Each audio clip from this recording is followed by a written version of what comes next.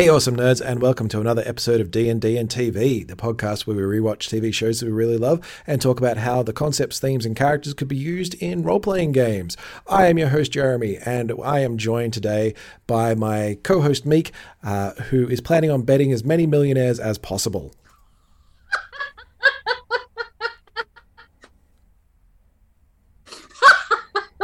I wish I'd been that. It's not even witty. I just wish I would have been that brave at my debutante, quite frankly. When we get to that scene, I have some thoughts. I think this is going to be a really interesting little element, because that is an awesome thing to have announced to an entire room of people. It's badass. Today, we are talking about episode 10 of Gossip Girl 2007, of season 1. Yeah, sure. That tracks. That's a good way to say those words in a certain order. But the episode is High Society. It is directed by Patrick R. Norris and written by Joshua Safran. And in this episode, Serena has absolutely no intention of attending the upcoming debutante ball until her grandmother Cece announces that Serena must attend. Best synopsis yet. You know what? This is an inaccurate synopsis, because I can categorically say that this should have just been synopsis, hottest episode of Gossip Girl yet. So far.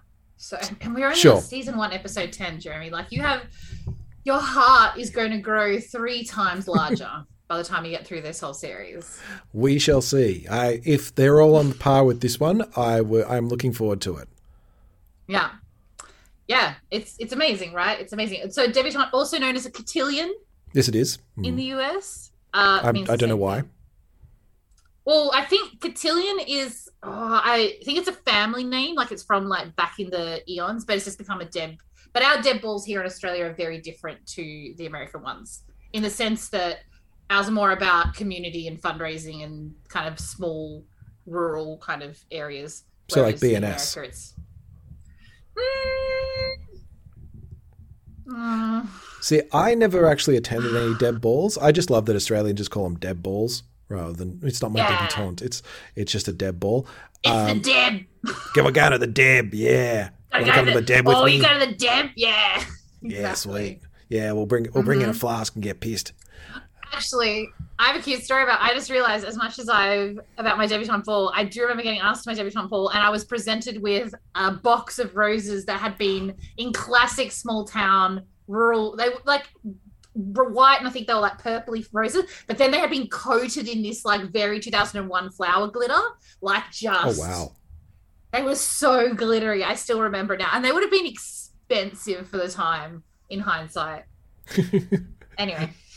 Well, as you should. It's a blossoming of people. I feel that I wonder.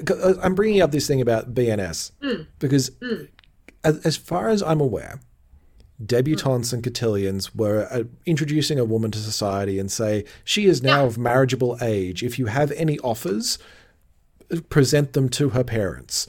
And in Australia, we didn't really do that because, Australians and basically another generation later than all of this was really you really sold off women in that way.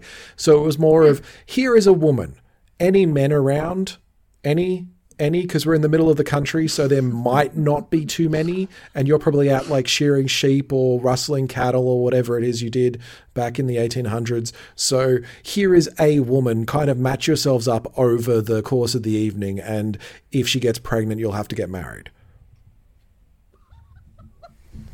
Very quick escalation from like, let's have a dance to what baby. Australia. I think there's like a middle bridge there, surely. But all of that, I guess, does sound correct. I have to admit, I have done my deb. I have done my debutante. I have not been to a BNS ball. I have not either, despite the fact living a good portion of my life in the country in one degree or another. I have managed to avoid both of these. I don't think it was a BNS ball. This is going to be a story. I don't know if my grandmother will let me tell this story, but she's old and probably not going to listen to the podcast. So after she married my grandfather, they went back to his hometown in the country, and she's probably like 24 or so at this stage. And he was a bit of a ladies' man before he met her. So went back and they went to like one of the BNS, like you go, because there's no other dance parties out there. And he actually danced with one of his exes. And my grandmother did not dance at all. She was not a dancer.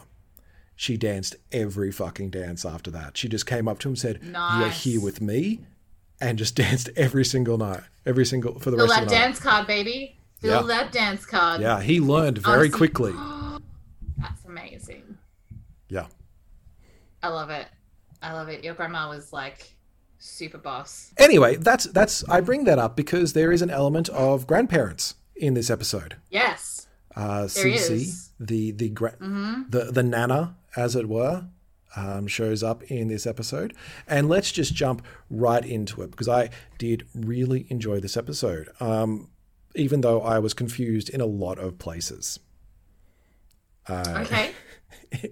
Simply because in this first scene, we've got Serena and Blair walking. Oh, wait, I've forgotten something. I've forgotten a very important point. That this is a spoiler-free podcast. Save the very important element that we learn in the final episode, that one of the characters is the eponymous Gossip Girl. And that person is Dan Humphrey. And What? we're I'm just going to act surprised every week. Yeah. You should, because there is no evidence or no foreshadowing whatsoever that Dan is Gossip Girl.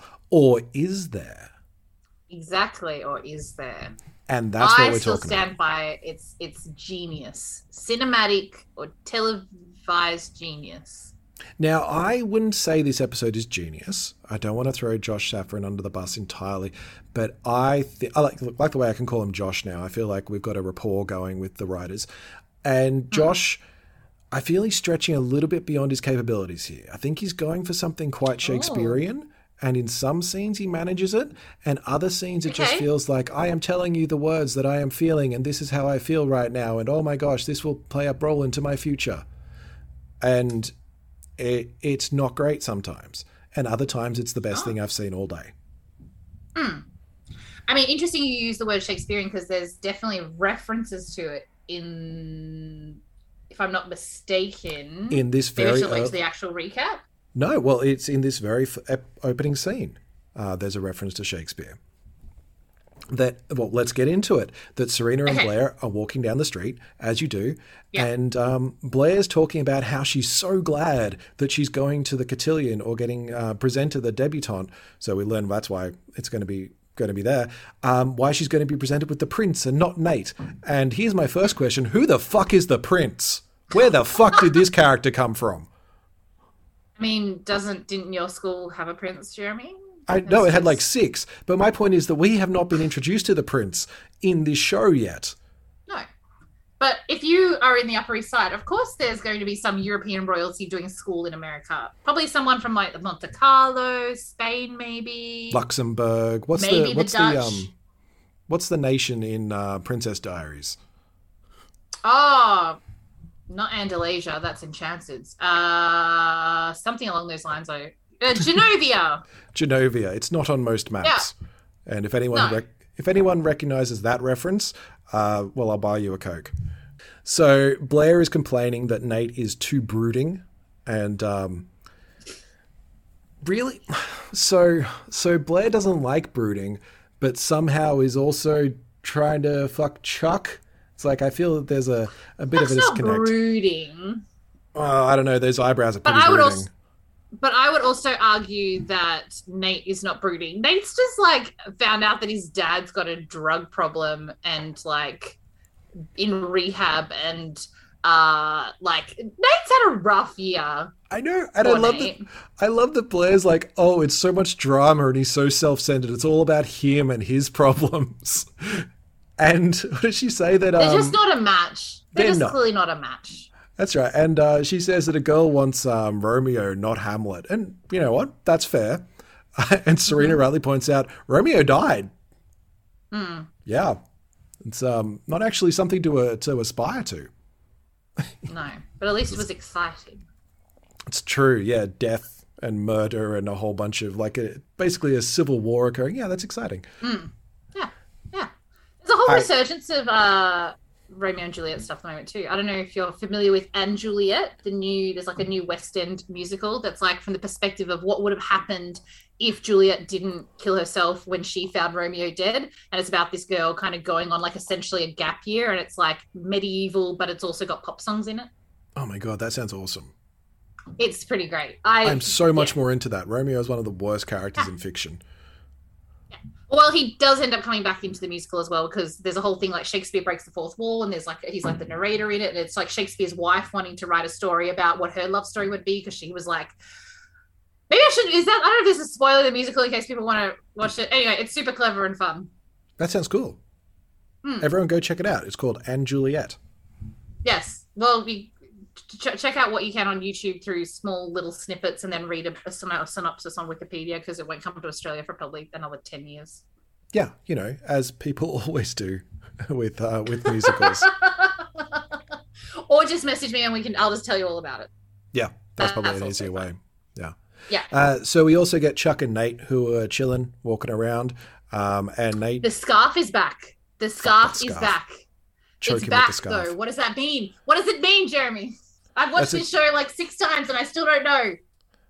That's actually a good point. What does it mean? I think the scarf is like a signifier of something to do with Chuck. Yes. I can't, off the top of my head, I cannot think of what it means, but I'm not happy about it. I don't like the scarf. The scarf is, you know what? I think it's just they got a different different costume that day, and they went, cool, yep, Chuck wears a scarf. You know what? It is an open scarf. I think it's because we were just told that Nate is brooding, and with the two people together, if they're both looking like we both think they're brooding, we won't be able to tell them apart. So they need to give Chuck the scarf so we'd realize which one is which. Sure, let's go with that. Anyway, Nate seems to be quite chipper, actually. And he's saying how Blair seems happier. And he's like, not sure I approve of this. That's not cool. But that just seems to be the purpose of them in this scene, just to kind of set everything up. And Dan and Jenny are also walking.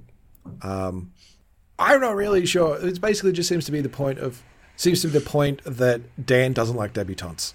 And you know what? In a lot of this episode, I am Dan.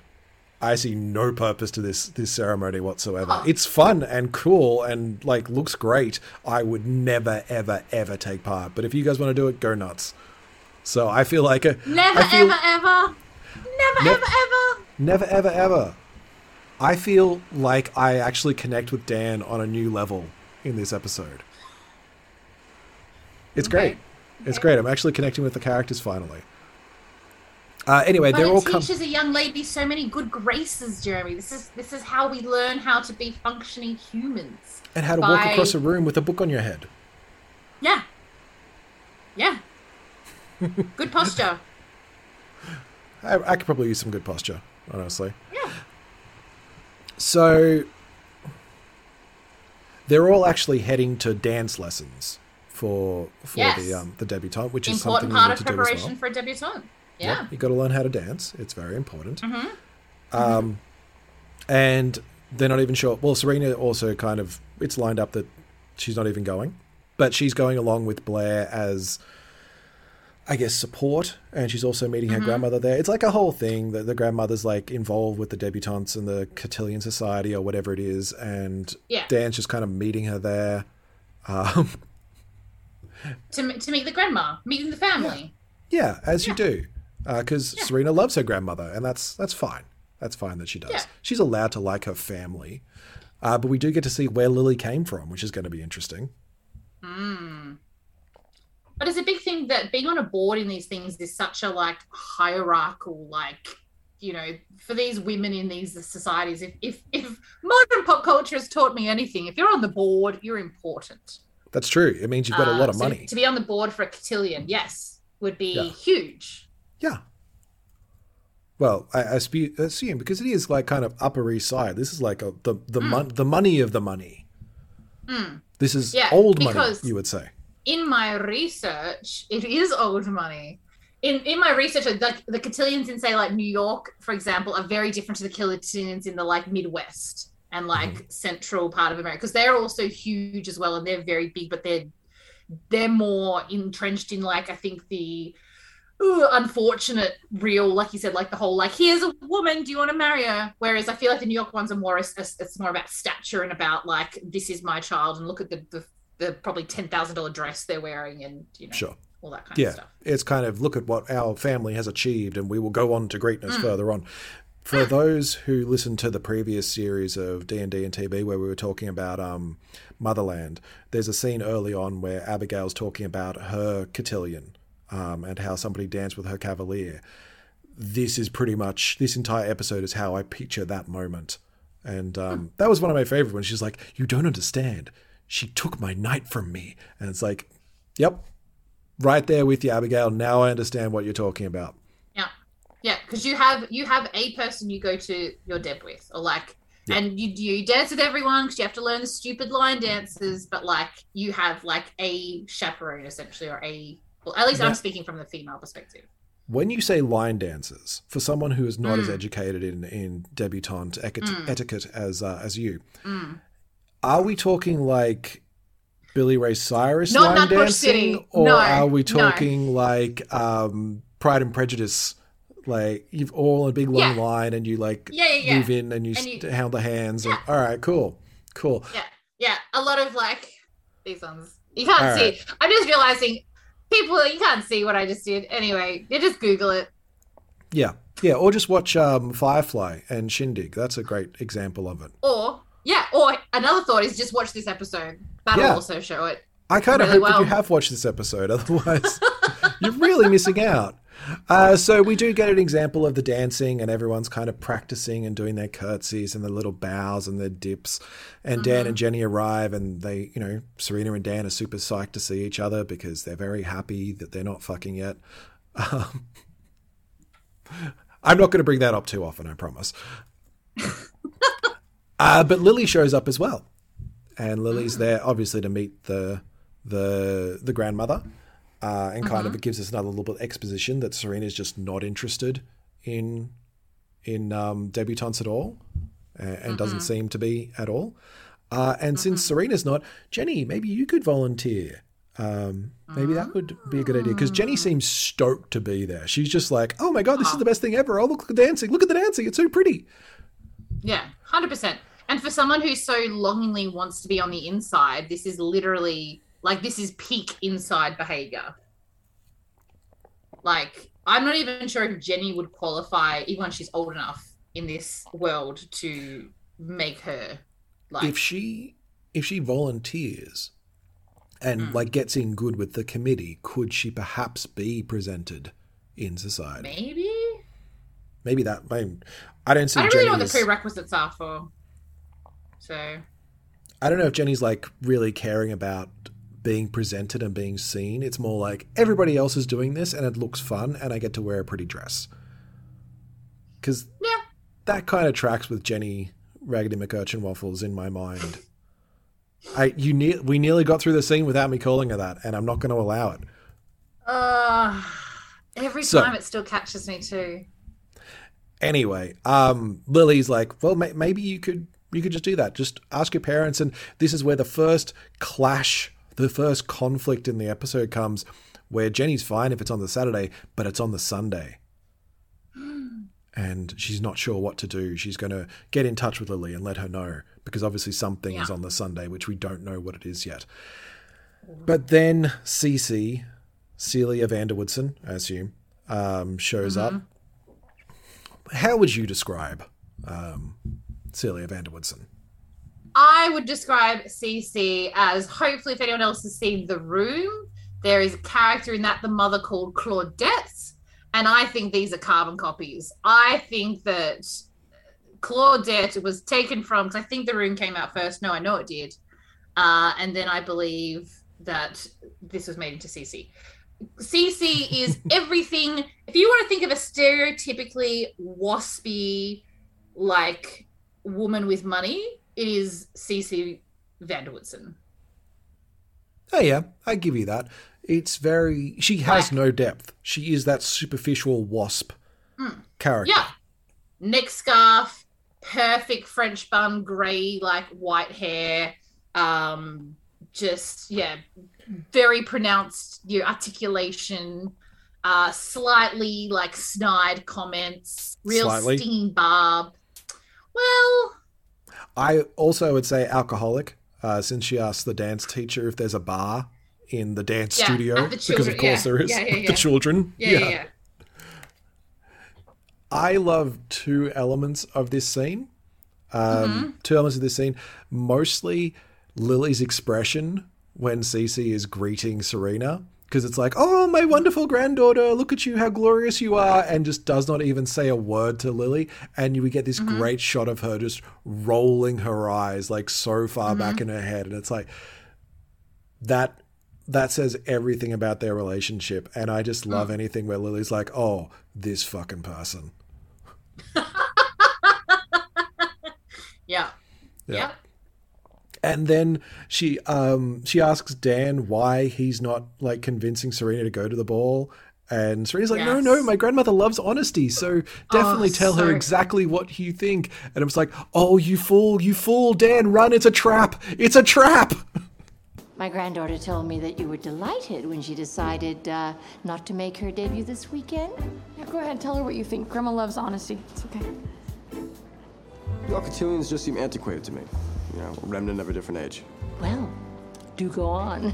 People spend all this money to have their daughters basically dance in front of others for attention. When, if you ask Serena, I bet she'd do that for you right now, free of charge. The cotillion teaches the good graces that women should always have in their arsenal. I think Serena's graces are pretty spectacular. Yes, they are. Besides, Grandma, you haven't used your graces in a while anyway. Like, Dan should know better.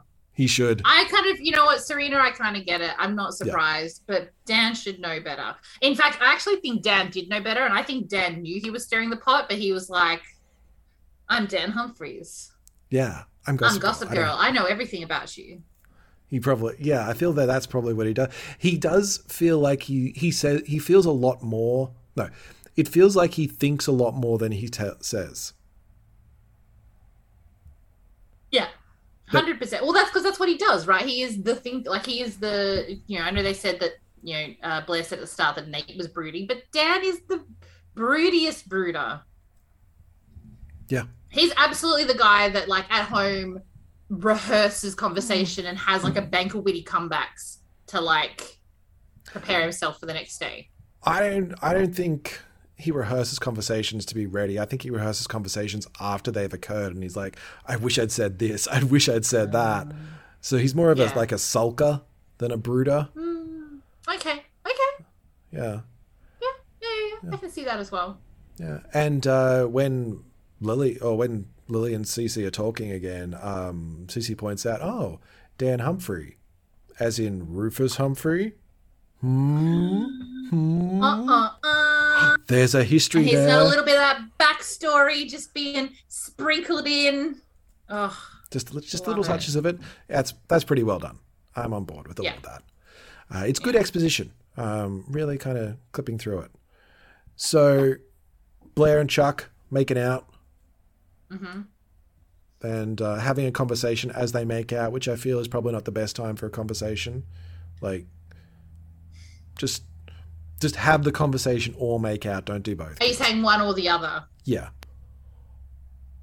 Women are exceptional multitaskers, is all I want to say. Blair certainly is. Yeah, Blair is an exceptional. I mean, technically we don't multitask. Technically we just make micro changes in our brain between tasks, but, Oh, I feel that Blair can do like 600 things at once.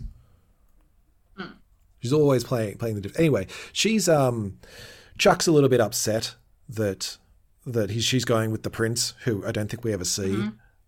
No, you do. Oh, he's in that wavy hair dude. Yes, but he's in a different coloured. It's the prince because he's in a different uniform to everyone else. I can't remember what colour it was, but he's in a different coloured. So there's lots of little notes in the clothing this episode as well. I can't wait to like. So does he go to Dalton or something? Maybe. Oh, okay. Yeah, he doesn't go to what's the boys in St. Jude's. Yeah, I feel like there's a lost episode in there somewhere where we're actually introduced to who the fuck the prince is. The only thing I can think of is that there was something they mentioned early on about No, who's the one that the rich boy that Serena gets? You and they do the whole like cold calling. Oh yeah, Serena out to... Rich Boy 4. Yeah. Yeah. Rich Boy 4 is the prince, is it? No, I No. don't think so. I think they're different people. I think I don't know then. It's probably someone from the books. We'll assume that and Sure, move on. let's blame the books. Anyway, she says, well, I'm dating the prince because I can't date you because of the whole Nate, you're his best friend thing. That makes sense. Yeah. They probably need to kind of work on how they're going to explain to Nate and how to explain to the world that they're actually hooking up and for it not be weird. Except then Dorota announces that Mr. Nate has arrived. Miss Blair. Yeah. Yes. And Nate's waiting down there in the lobby and he's just so pleased to see Blair, who doesn't seem that pleased at all to see him. And he's just like, I can't stop thinking about you. And is it me or does Chase Crawford just look better in this episode?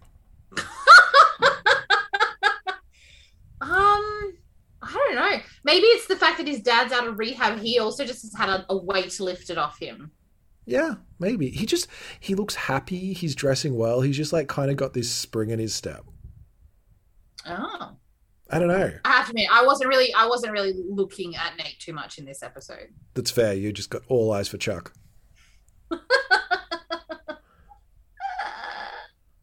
Anyway, and Chuck listens into this little conversation, obviously trying to get a gauge on where Blair's feelings are at because he cares so much about feelings. And Nate's like, well, he does. Don't say it like that. Right, he does. he does. Chuck Bass has feelings. He's just not very good at expressing himself.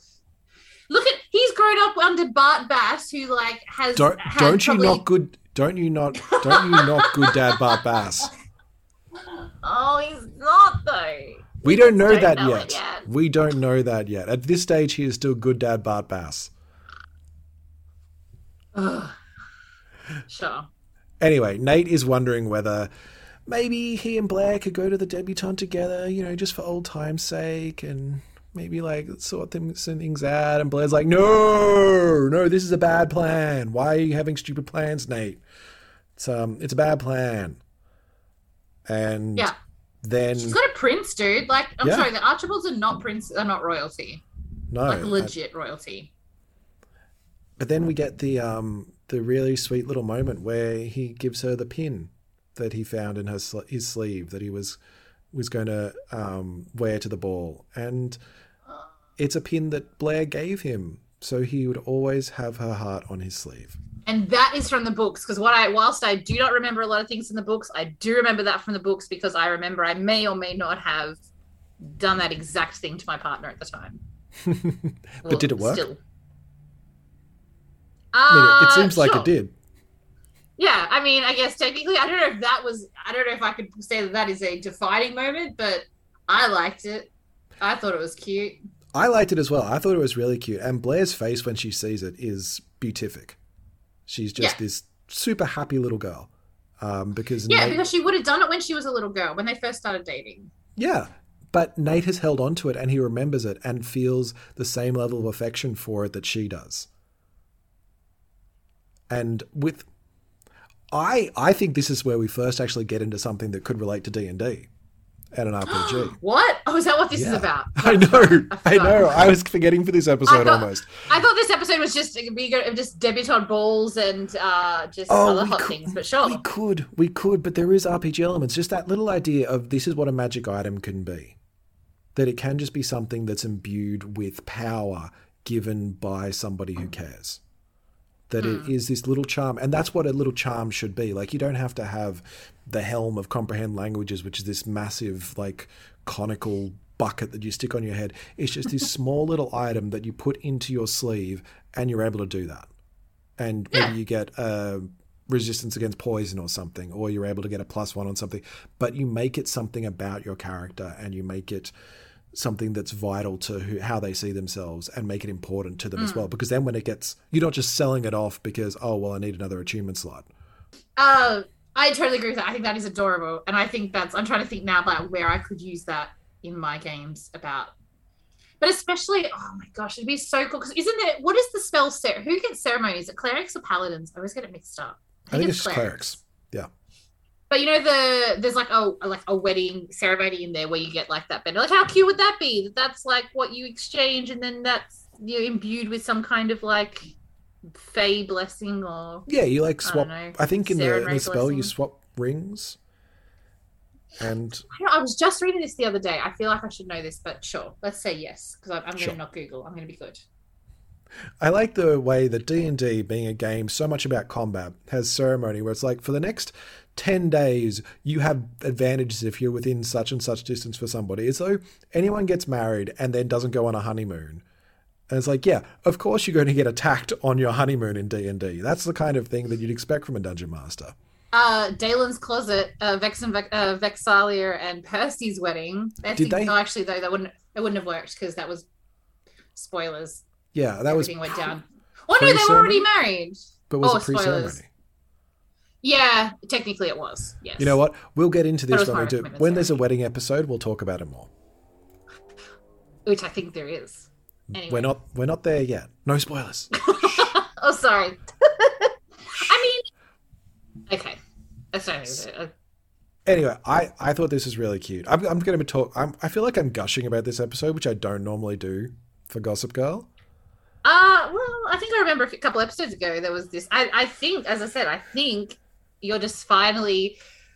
What's it called? Like when you've been in like captivity for too long, and then you start to fall in love, and you like with the person who's kept you captive. Stockholm Syndrome. Welcome to I was going to Gossip say Girl. that. Yeah. I was going to say that as a joke, but yes, you're actually going with Stockholm Syndrome. That is what I probably got now. My brain has been broken by repeated viewings of Gossip Girl, and now, I live there. I live there now. It's great. Just enhanced. Yeah. You just are feeling the light and the joy of the Waldorf amazement.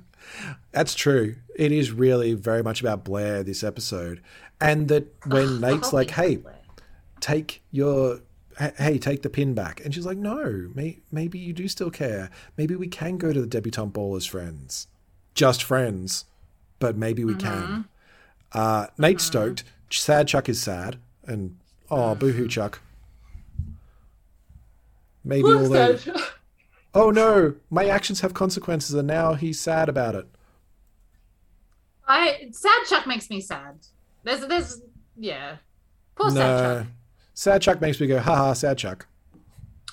At this stage. There is a moment later where I'm like, oh, poor Chuck.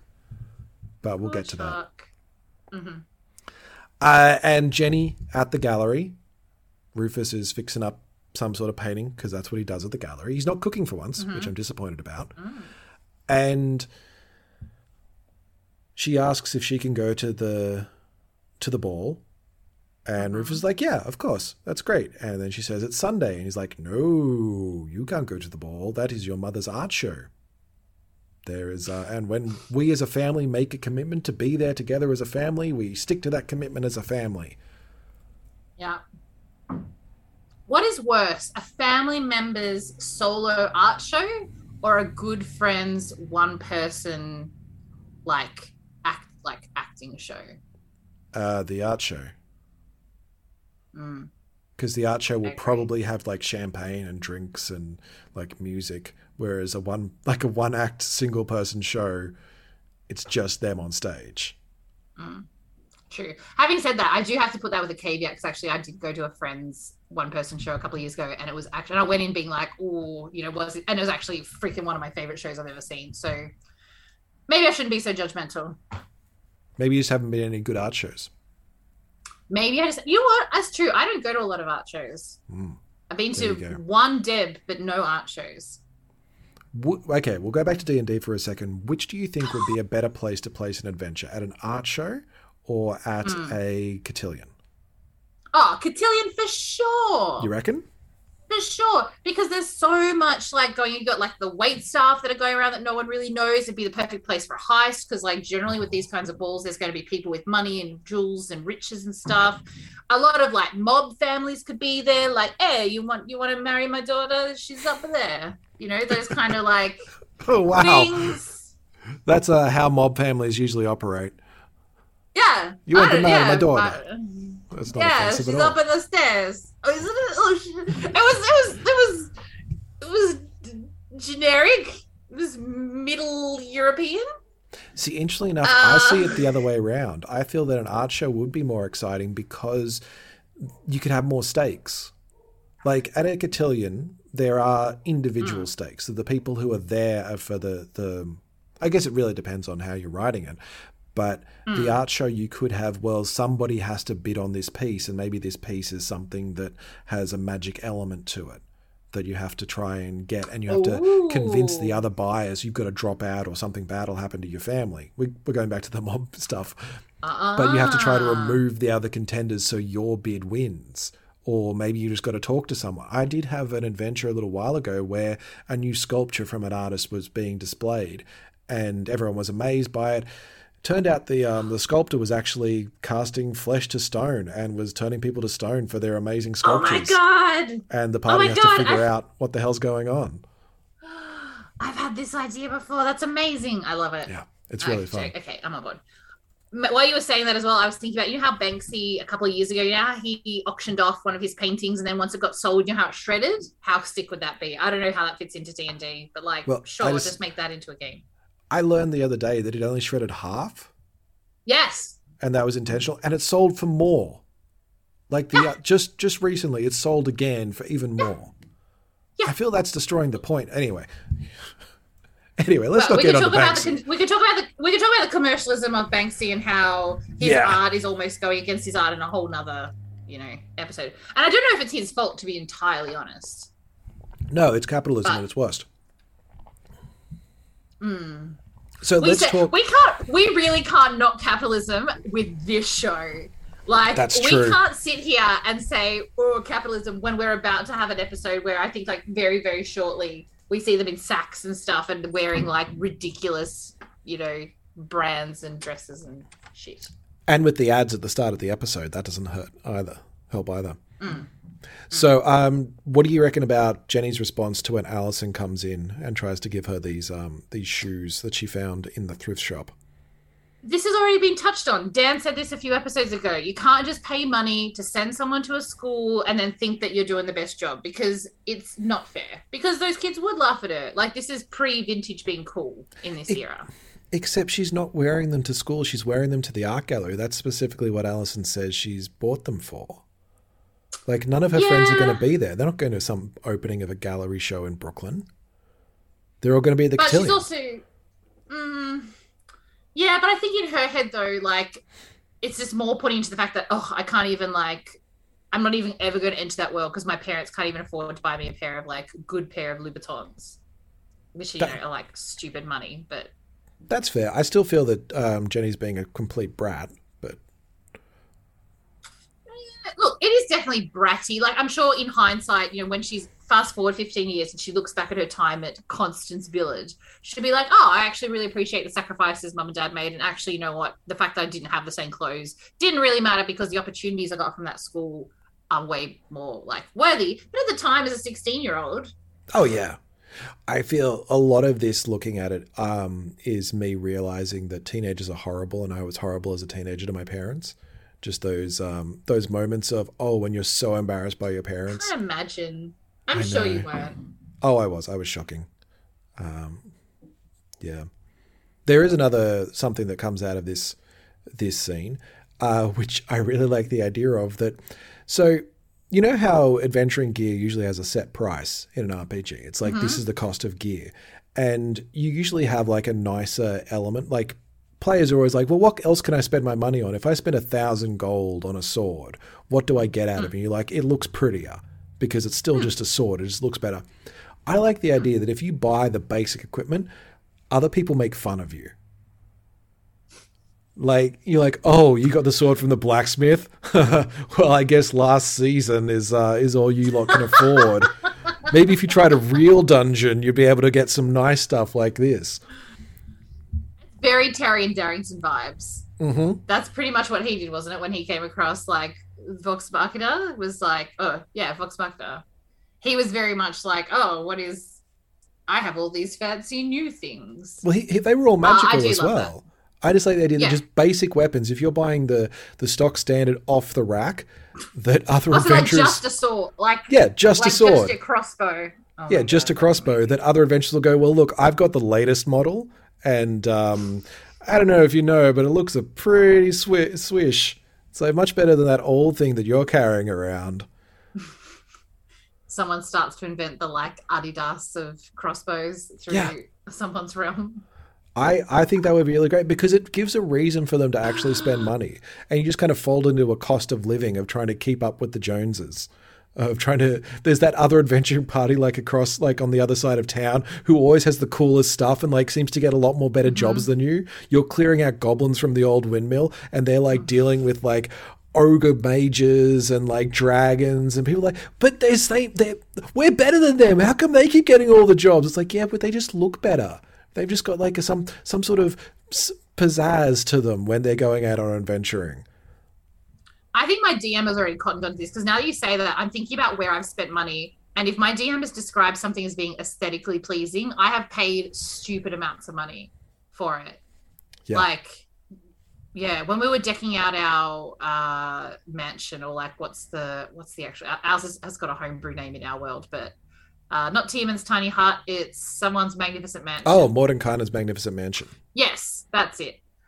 We've been decking that out, and I would just drop like 1,000 gold because I'd be like, what's around in this, like, you know, marketplace? Do I see anything like silks? And my DM would be like, yeah, there's like this and that, and you know, they're way nicer than regular ones. I was like, sold. Here's my imaginary money. Yeah, it's all imaginary anyway, isn't it? That's what money is. I think I also, yeah. Exactly. Oi. Yep. Yeah. I think I also bought it. I bought a dagger that just had emeralds in it. And I don't think it was a magical dagger. I think I just paid stupid money for it because it had emeralds in it. And I think I thought it might be magical, but it wasn't. It was just a dagger that had emeralds in it. Same everything. I think this is an interesting point about role-playing games where the level of gear doesn't actually give you any sort of mechanical advantage, which a lot of people just kind of lean into. It's like, if it doesn't have a mechanical advantage, then what am I even getting it for? Where a lot of it is that look of the thing and the role-playing element of it, that if you bought a dagger for under 100 gold, it's like, well, I've got a cutting knife, basically. What do I want a cutting knife with this outfit for? And you may not have it as it's very much a role-playing thing that you'd go to these parties, and if you're not in a certain amount of gold's worth of outfit, maybe people do notice you more because you stand out as like one of the wait staff instead of one of the actual people that are meant to be there. It's something that works really well in Eberron. I've just done it recently in a game where the adventurers are planning a heist in basically the banking district, so it's Wall Street. And they're just general adventurers. And if they look like just adventurers, if they don't look like business folk, or they don't look like, you know, well-to-do people, there are a couple of watch members who will just come up and just be like, so what are you doing in here today? Are you enjoying the sights? Are you having a nice day? Not in those shoes, buddy. Yeah, just not quite fashion police, but a little bit of move along, you're not welcome here, like racial profiling element, but discriminatory behavior of saying you don't belong here and you need to go. And when you're planning a heist, any sort of attention is bad. So it kind of pays to think about, what are you wearing and where did you get that gold? And maybe, again, people make fun of you for pawning your old stuff that you found on an adventure. Maybe the fact that, cool, I got this better sword, here's the old one. And like, really? You need the money that badly that you're selling your old stuff? It's like, you're not going to hold on to the sword that your father gave you? All right. No judgment. Yeah, no judgment from us. Was it a thing in Victoria? This is related, but it's slightly tangential, but it's related. Was there a thing in Victoria where you had to wear a collared shirt if you wanted to go out clubbing here? Was that a thing? Or was this just a Perth thing? I don't think it was just a Perth thing. There were a number of clubs in the ACT when I still went clubbing that you had to wear a collared shirt. Most of them were tradesmen's clubs. Or clubs where you kind of had to get a membership, in inverted commas, to get in. And a lot of that seemed to be because it was super working class when it opened. Right. And the idea was that you didn't go straight from the job site to the club. You had to stop, you had to shower, you had to put on the collared shirt, you had to look nice, and then you could go in. But I'm pretty certain that, there's a dress code for a lot of clubs. like no sandals. or Is anything that like a thing still? I think it is. I feel that there's a health and safety thing. Like you can't go in thongs or flip flops for our international listeners, because there is a chance that there'll be broken glass or a wet floor or something like that. And in Australia, that is a problem because it's fucking hot a lot of the year, and you don't really want to be wearing socks and shoes. Oh my gosh! On a hot night in a crowded club. Yeah, the amount of time in Perth, it was you had to have a collared shirt and dress shoes, so you couldn't even wear sneakers like cons and stuff. No dice. And the amount of times I remember going out with my friends, like my husband or partner at the time, like, so someone would go in, right? So if one of the boys forgot their shoes, we would go in, we would find a club that had a balcony, and then you would take your shoes off in the club, throw your shoes down to whoever didn't have the right shoe. They would throw their sneakers up to you, or over a fence, wherever we could get to them. They would put on the friend's shoes to get in, and then we would swap the shoes over. But that wasn't a safety thing. That was just a Perth thing about you had to have like a literal collared shirt and dress shoes, and like if you didn't, you just did not get in. Anyway, to bring it back to D&D, what you were saying is that's like how you could see. Yeah. To bring it back. Is that the same? That's kind of building on that idea, right? Of that idea of like exclusivity in places that you can't get here. Like people can just be like, no, not in that outfit. Like, not in that armor. Into this. Yeah, exactly. Like, I don't think so, mate. You're not coming into this tavern. Out you go. Back to the pavilion. I love that idea. Honestly, people just forget they just wander around in chainmail. It's like no one goes to the pub in chainmail. Imagine, and then they have to take it all off, so it takes like an hour, and then and then you put them in there, and then there's like some kind of battle, and you're like, haha, paladin, you don't have an AC of 19 right now. Someone's going to punch you in the face and break your nose, and you're just going to be so pissed because finally someone's been able to touch you, and then they like grab a mug and smite your nice little NPC with it, because why not? I also want to play the NPC bouncer of these things and deal with a party. Oh, so fun. You'd die. That NPC would die pretty quickly, but so fun. Maybe. I like to have, whenever it's a security guy or like something like that, I always have them be super powerful. Like they're an ogre mage in disguise, or like some sort of archfey who's just slumming it, or a dragon who's just polymorphed and hanging out for the day. I had a shop that was run by a pixie that actually had a pit fiend as a security guard. And it was a little bit so people wouldn't mess with them, but it was also great when someone goes, I'm going to use True Sight and just have a look around, and there's this invisible pit fiend just hunched over in the corner, just glaring at everyone. And that's when they went, we're leaving this shop right now. We're going right now. Pack it up. Don't want to know what's going on in there. Oh my God, I love it. So you know what else I love? Gossip Girl. I do love this. I thought you might. I was going to bring it back. I was going to skip a scene so we could talk a little bit more about fashion in the show, because we get to see Nate and his suit fitting. He's worrying that grey. Why grey? Anyway, because Blair told him to wear grey. He was told to wear grey. Well, see, a suit shouldn't match the person's attire. The tie 100% should, but you don't want to like, because we later find out, this isn't spoilers, that Blair's dress is like a silvery grey color. It's a very 2001 color though. Also, like it looks like a wedding suit to me. Yeah, 100%. It's an extremely formal suit. I think like the color. It feels like one of those very like a morning suit. Yeah, 4 weddings in a funeral style weddings with the massive church, and you've got like royalty going around kind of suits. I don't know what it is about it. It just feels like they've deliberately dressed Blair and Nate as a pair, and it's a little bit like he is actually getting married to her in this suit.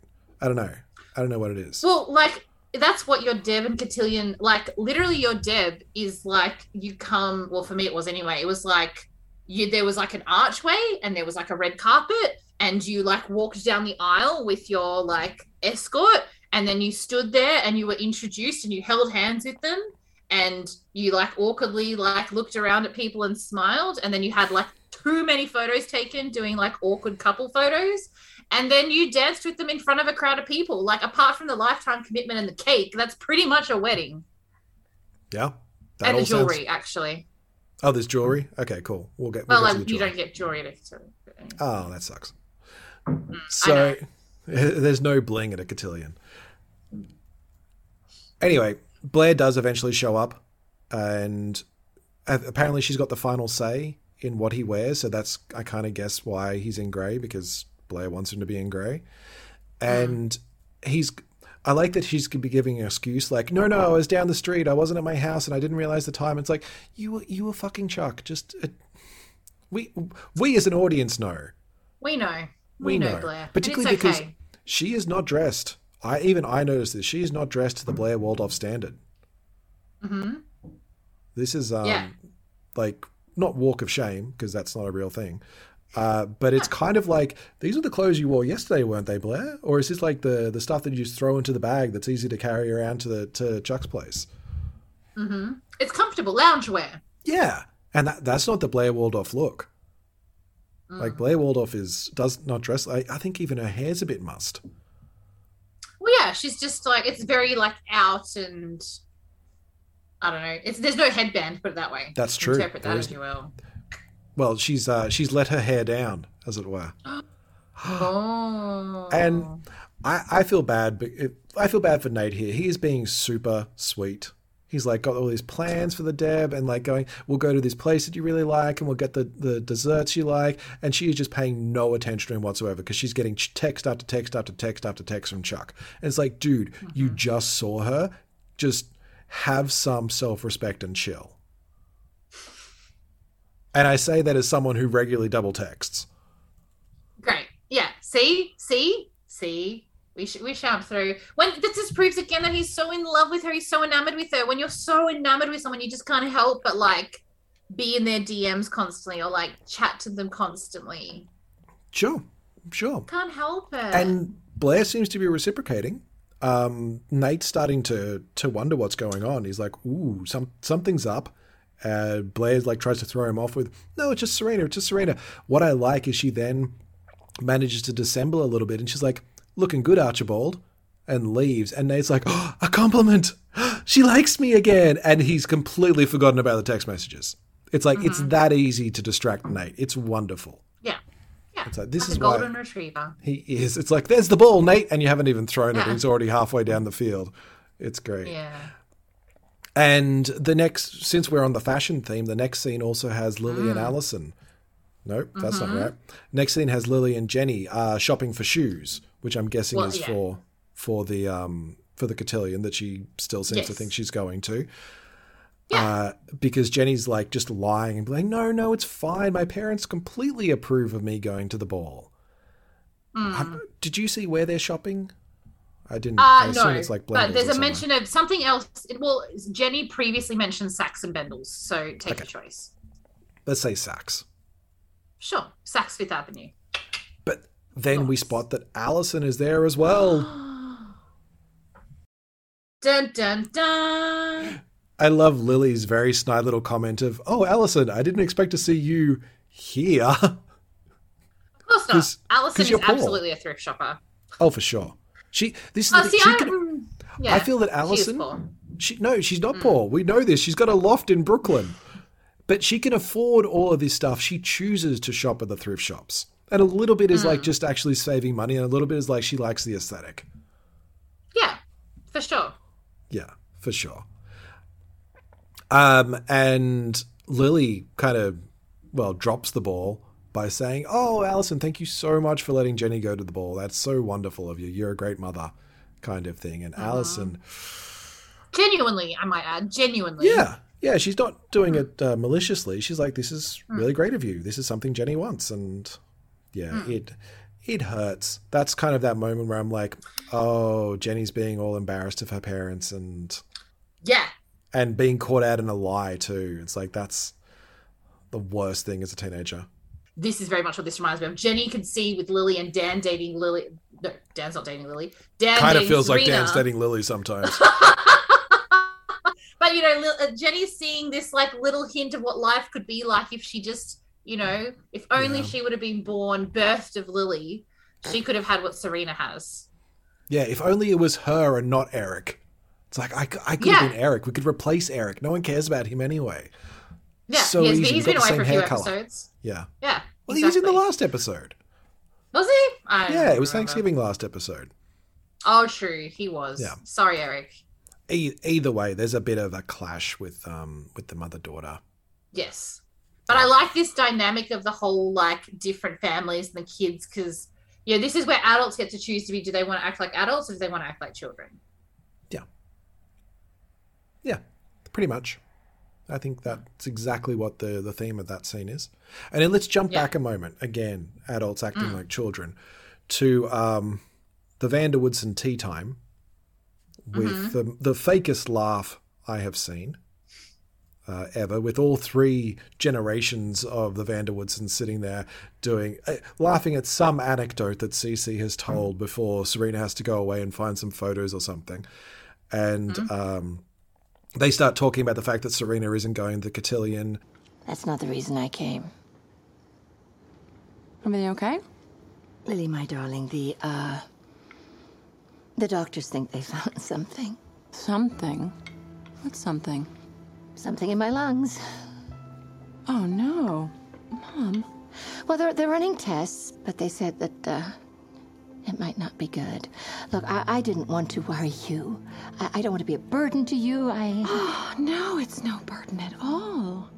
All I want to do is to see my granddaughter make a debut the way I did, the way my mother did before me. Oh, Mother.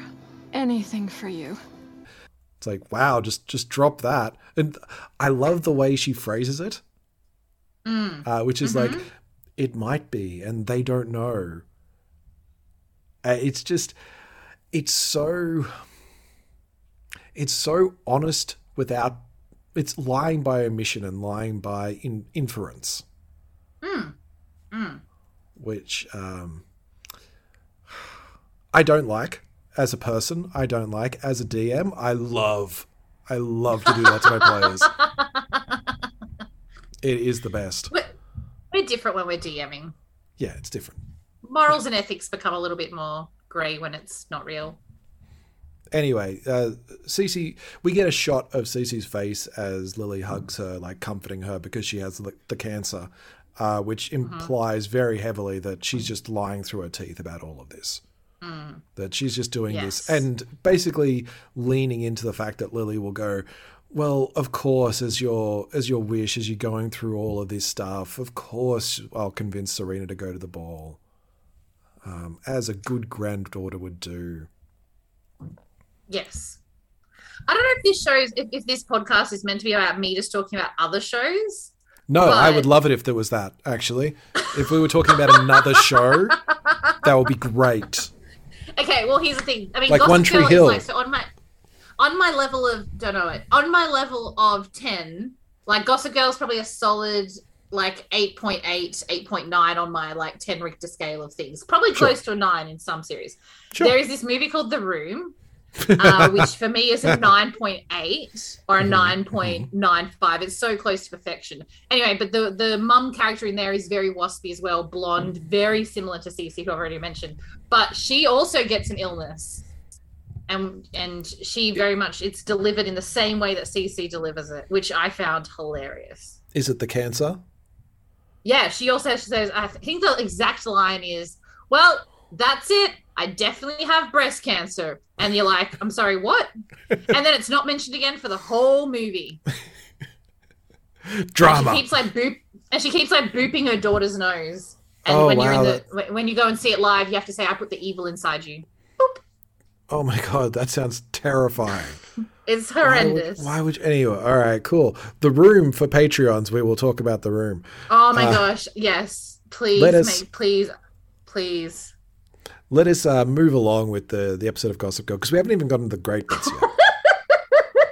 There's so much good in this episode. And for once, our tangent was actually on D&D. So I think we're doing better than we normally do. Go us. We've rewarded it. We can reward ourselves because we get something very exciting, which we haven't had for a few episodes now, as Serena and Dan are talking about the fact that Serena is now going to Cotillion. And did you notice where they were? In the exposition elevator. They're in the exposition elevator. Exposition elevator. What you learn, you'll use later. Well, if you want to explain how you hooked up with a waiter, or go over again why your best friend is a traitor, what you gonna need? Exposition elevator. Yeah. Amazing. Love a bit of exposition elevator. So they're on the way to a tea for Cece that Blair is hosting. She mentioned this in the scene with Nate, but it's not really important. It's just kind of explaining why it's at Blair's place. And we discover who will be taking Serena to the ball if Dan is not allowed. Who is? Carter Bazin, the return of Bucky Barnes. What? I thought that was the last we saw of him. No, it's the best ever. I love it when Carter shows up. He's the worst. It's so cool. Yeah, he's so not great. It's great. This isn't going to go south at all. It's wonderful. So anyway, Carter does wonder, hey, Dan, you seem like her boyfriend. How come you're not going with her? And Cece just kind of goes, oh, Dan's got some problems with the whole debutante. Familial. No, she Familial? says, doesn't she say like familial responsibilities or something? Oh, yeah, it's yeah. It's a very something fancy way of saying like family plans, but it's very like fancy. Fancy pants. And here we get another cool element as everyone kind of gushes over Carter because he is from one of the Wright families. And they're talking about how he went around the world and all the travels, and even Gossip Girl was covering Carter Bazin sightings. And Dan plays it very well. Dan being all like, oh, did they? But I did notice when they say even Gossip Girl covered it, they cut to a shot of Dan going, like a little gasp. And I'm like, oh, all right, well played, show. Well played. Yeah. But they seem to be aware. Yeah, and the way yeah.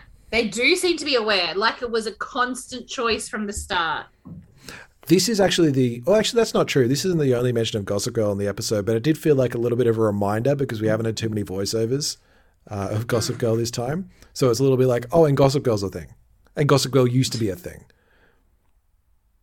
And yes, and it's been going for a while. Yeah, this is that little world building element of the D&D and RPG game where you just kind of sprinkle in some stuff, as you would remember from a few episodes ago, a few sessions ago. That was a thing that happened. But they also kind of, Serena's talking about how great Dubai is and saying, oh, this is a really great place and I went there for summer or something like that. And I feel like it's just kind of rubbing Dan's nose in the fact that he doesn't get to go past Brooklyn and Manhattan and Hudson occasionally. He gets to Hudson. He gets to Poughkeepsie. Does he though? Doesn't he? Well, Why did we talk about Poughkeepsie all those episodes ago? Because he never went to visit Vanessa in Woodbury. That's right. All the way out in frickin' Woodbury. Right? Oh my God. I just remembered how much I disliked. That makes me angry. Good. There's no Vanessa. Let's move on. There is no Vanessa. Okay. Well, Vanessa doesn't need to be in this episode because she's not eligible for Vanessa Cotillion. Hell no. So we get another little bit of mother-daughter scene with Jenny and Allison. And Jenny's trying on the dress and realizes that Allison's watching. And she's like, fine, I've kept the tags on so I can take it back because we're poor, mother. I don't know if you remember that we're poor. And Allison gets a little bit fed up at Jenny's brattiness and basically says, I can't act like your friend because just in case I lose you as a daughter. Or words to that effect.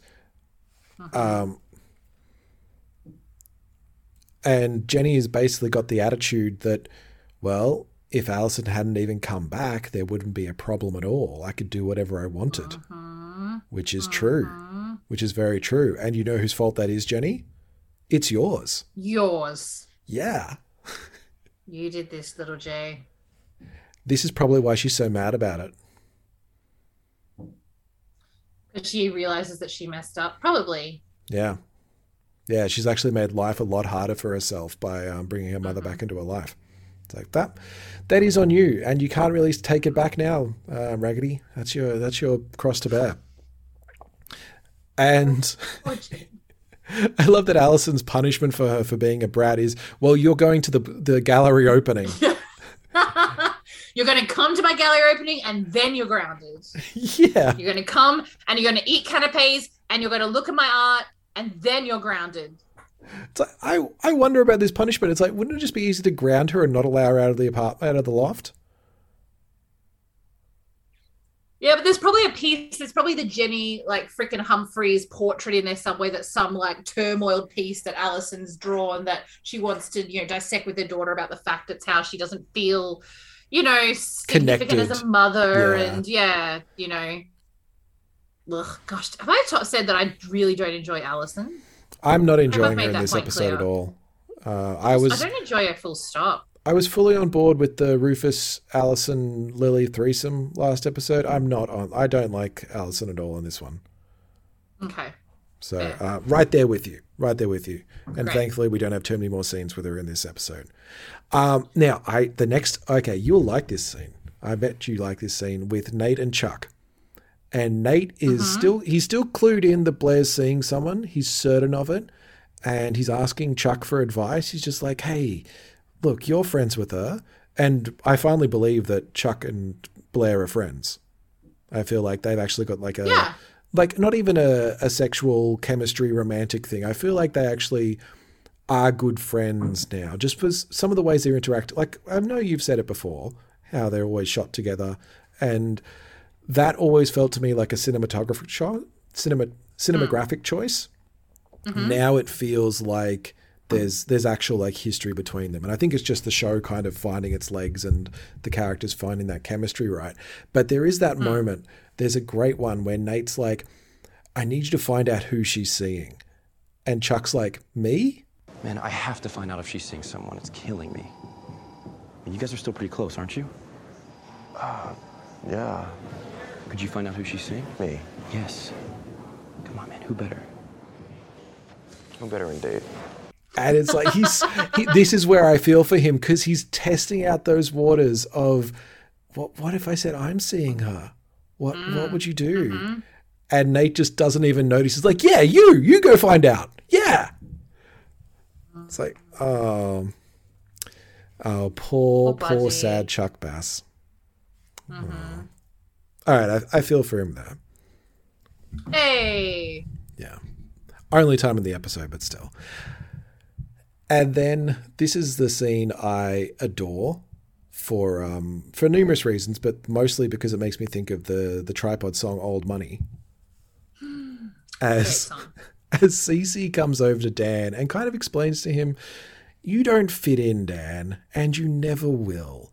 You're not going to understand all the intricacies of the meals, and people will laugh at you for using the wrong fork, and they'll wonder, you're poor, Dan. I don't know if you know this, but you're poor. Yeah. And people will wonder whether Serena actually cares about you, or you're just some sort of charity case or fling that she's having. Mm-hmm. And I love that Dan's response is, fuck you, old lady. I'm going to go to my cotillion. Yeah. It's like, this just backfires on her so well. Yeah. It's wonderful. And Dan's just like, no, what the fuck? Oh, but just that moment of this is kind of that thing from the Tripod song, "Old Money." It's wonderful. I love it. Everyone should listen to that song. And then Gossip Girl has the little voiceover of saying, "Well, we love a wager, and our money's on Brooklyn for the win." It's like, yeah, back yourself, Dan. I'd be worried if you didn't. Back yourself in third person, Daniel. You know what we didn't even mention about this episode?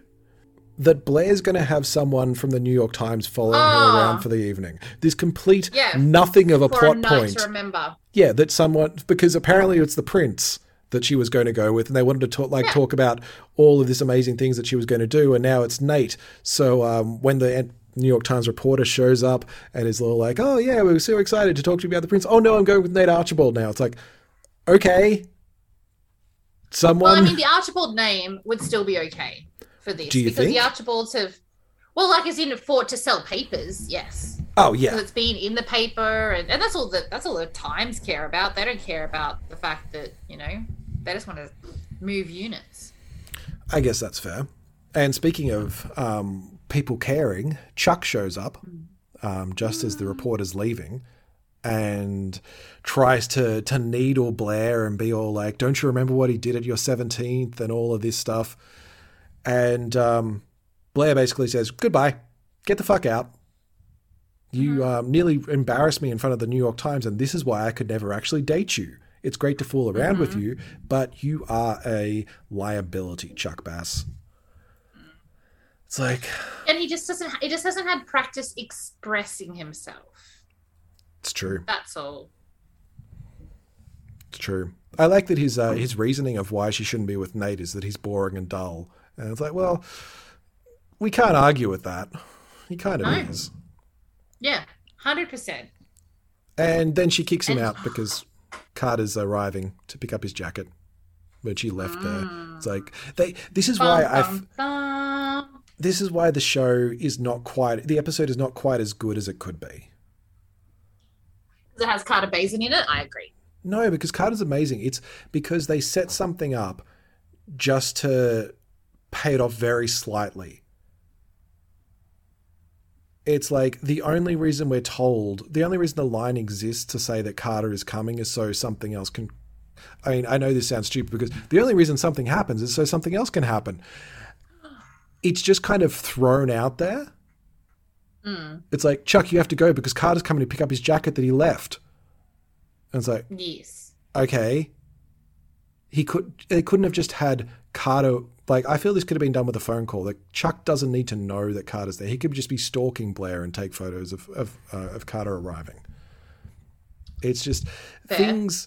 Again, it's the show don't tell, and there's a lot of telling in this. Yeah. It's just like... But you know it's what? First draft writing, to me.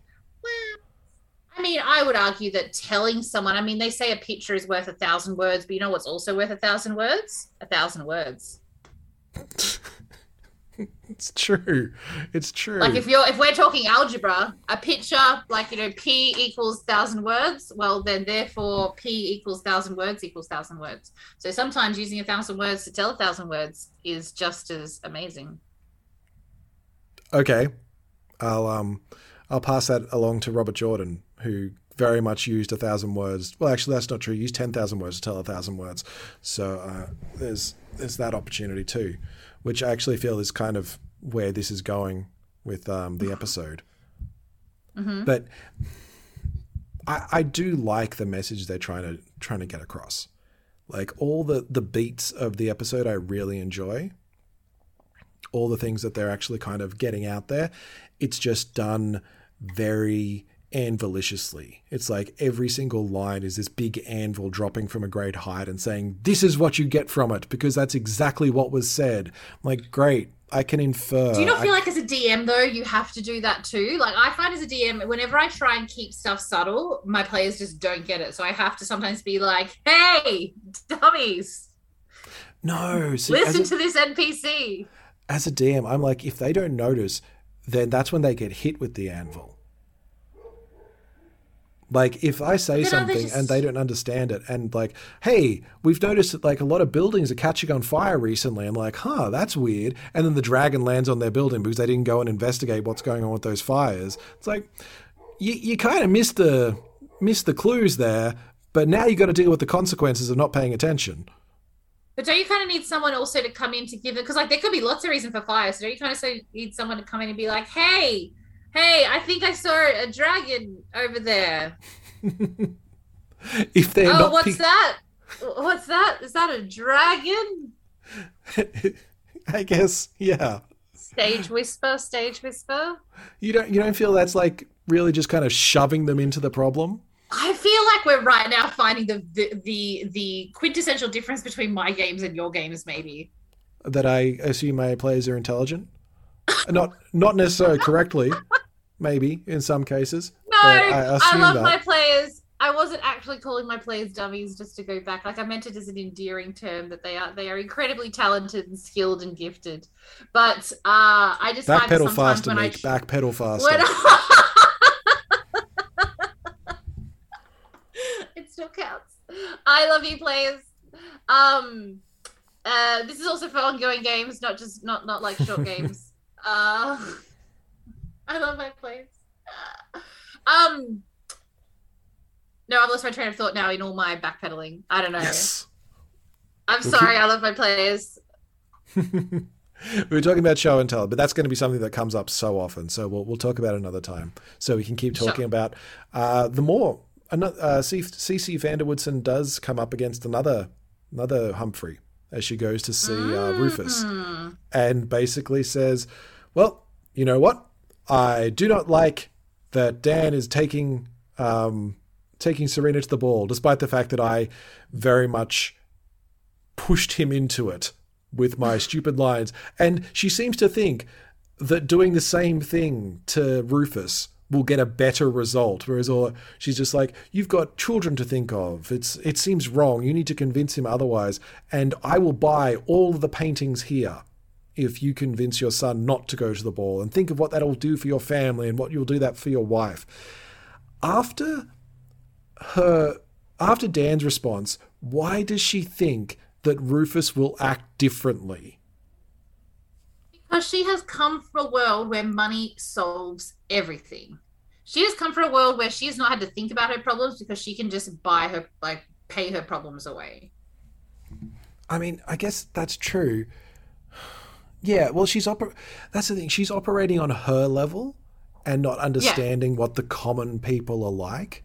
No, but I she's feel a classic high elf. But she couldn't have got to that level without some knowledge of how to manipulate people.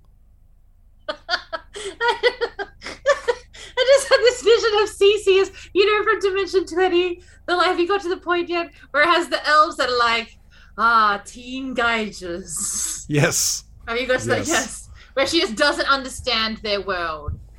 I believe I that. shall give you money to stop dating my daughter. What is this job that you do for a living? Is that her career? Karar. Job. But do you remember Rufus's response to this attempt at bribery? No. Well, essentially, I know that he shuts her down, but yeah. And then he goes and then does this transition into? No, we get this great line of your money's no good. Your money was no good then, and it's no good now, and Dan doesn't give a fuck. What do you think? Yes. And Cece's all like, well, Dan might not be able to be bought, but Lily could.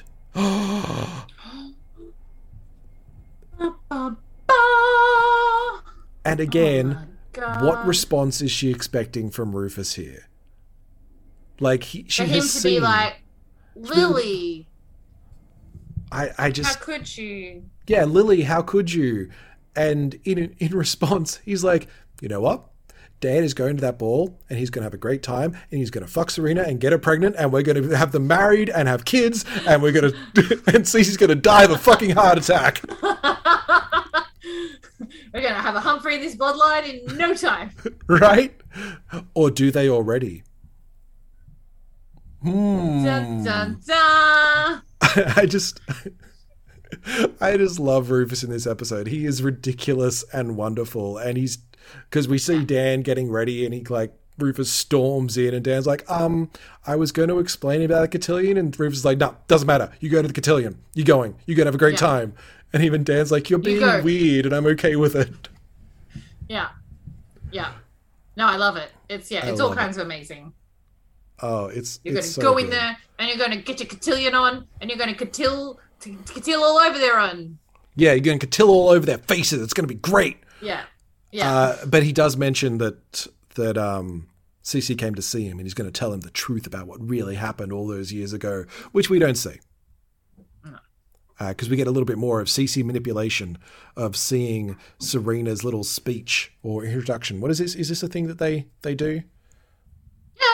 Yeah, absolutely. Because this is your whole thing of from back in the day where you would, so that other suitors or families could be like, oh, this person comes from this parents and, they want, these are their aspirations or this is what they're currently doing. And she is of good they're already breeding. On the board. She has all of her teeth and good wide childbearing hips, and she can spin like nobody's business. We will give you 3 cows. Pretty much. That's not what happened at my debutante ball because luckily the times have changed ever so slightly. Yeah, they were trading you for goats. There's not enough goats in this world. No, ours was more you just kind of talk very much like what happens here, where they talk about what they want to be when they grow up, and like achievements and hopes and dreams. yeah, and like aspirations. so and so is like captain of the debating team. They enjoy swimming, horse riding, and when they grow up, they hope for world peace or whatever. Oh, so like Miss Universe or something like that. A little bit.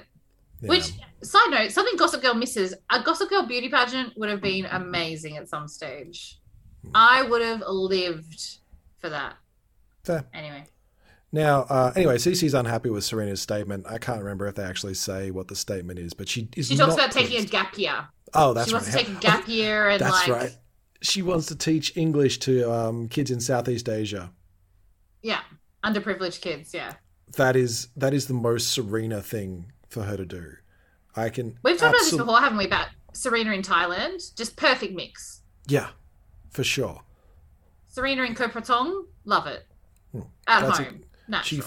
She feels like that would be very much. She would talk about it for the rest of her life. She would do it for 8 months, and that she would just continually. When I was in Thailand, she's like 74, and she's like, that year I spent in Thailand. Since then, she's done nothing else but talk about it. Anyway. So Jenny comes back to the loft. She's still upset about the whole Allison thing, I assume. Serena's calling her and is like, hey, I actually need your help. What the hell? And so Jenny's like, well, I can't go. My parents said I can't. And Serena's like, that's so weird because Dan's coming. Yeah. And, the massive eye roll. It's that you can see the sigh in like the huge sigh come out of her, like, of course Dan gets to go. Like, precious child Dan gets to do whatever he wants. Yeah. Jenny's like, cool, I'll be there, and he'll be there very, very soon. It only takes me like 5 minutes to get from Brooklyn to Blair's place, so obviously I can get to wherever the cotillion's being held. I'm pretty sure we've covered this already. Roofcopter. Oh, yeah. But see, that was Blair's roofcopter. Oh, true. Yeah. Maybe Serena has one too. Sure.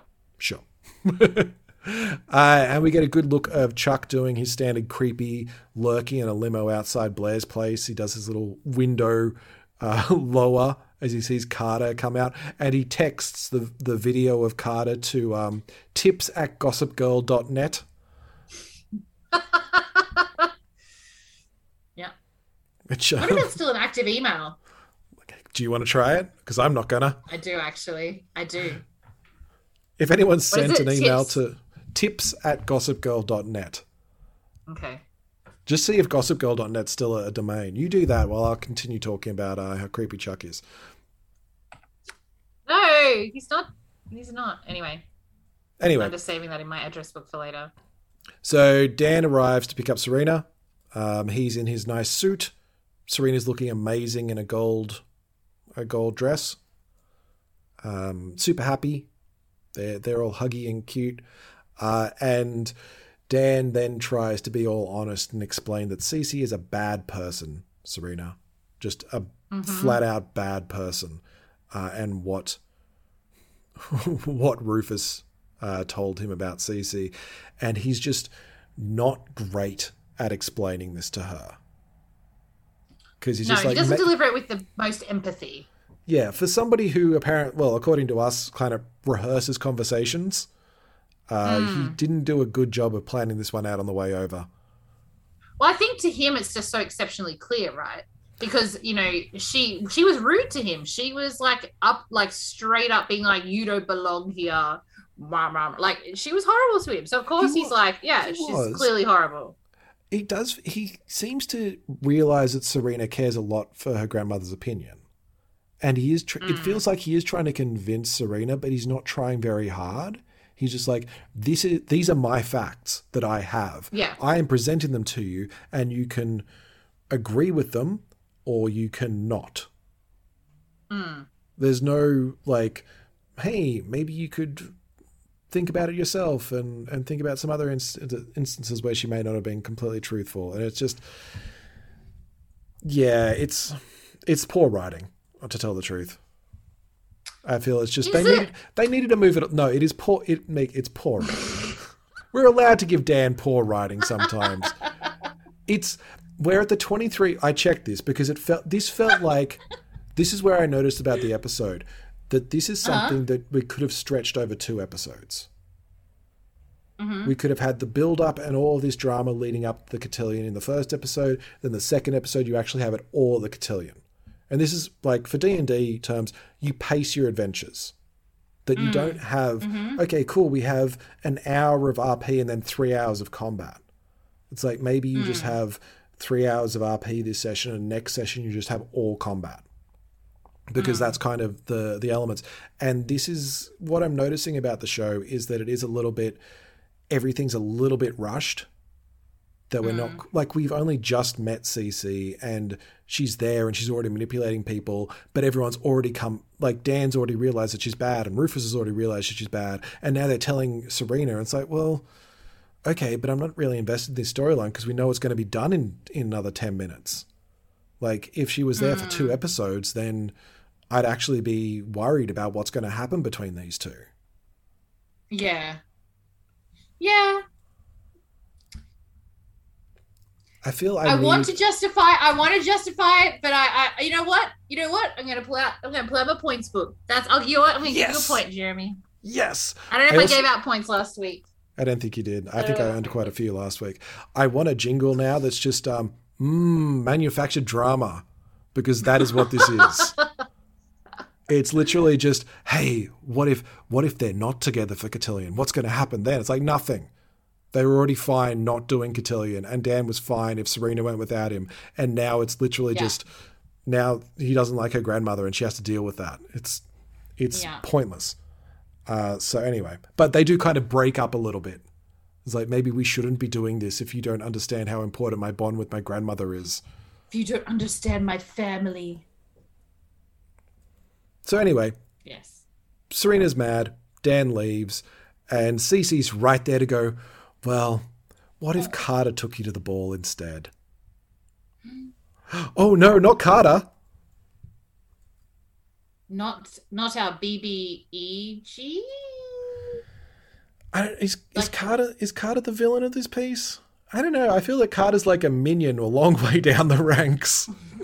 Yeah, true. Yeah, he's definitely not. So I was like, minion. He's a minion. He's a minion. Speaking of Carter and his minion status, Nate is checking Gossip Girl. I'm not sure when Dan had time to post this because it's like a full video and like explains where he is and everything about this. That he sees Chuck. He sees Chuck. He sees Nate. I can't remember his name. We see Carter heading to Blair's, and it's like, oh no, he must be dating Blair. That must be why she's been so weird. And Chuck happy. Yeah.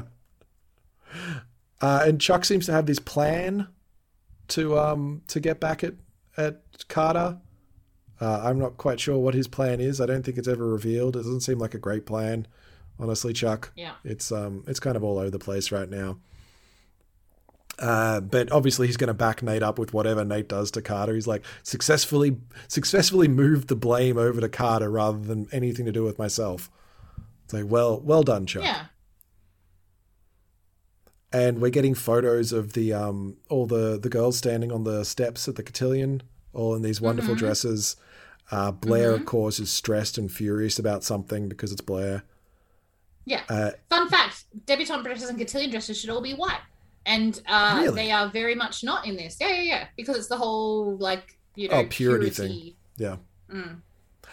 Do you think that's intentional? Because the only dresses I remember are, I think it's Katie, one of the sidekicks, who does seem to be wearing white. She shouldn't be if it's purity thing, but she does. And then there's Blair in the silver and Serena in the yellow. Gold. The gold. I would say it's very important because there is silver and gold. Interesting choices. Does that mean that Serena comes first?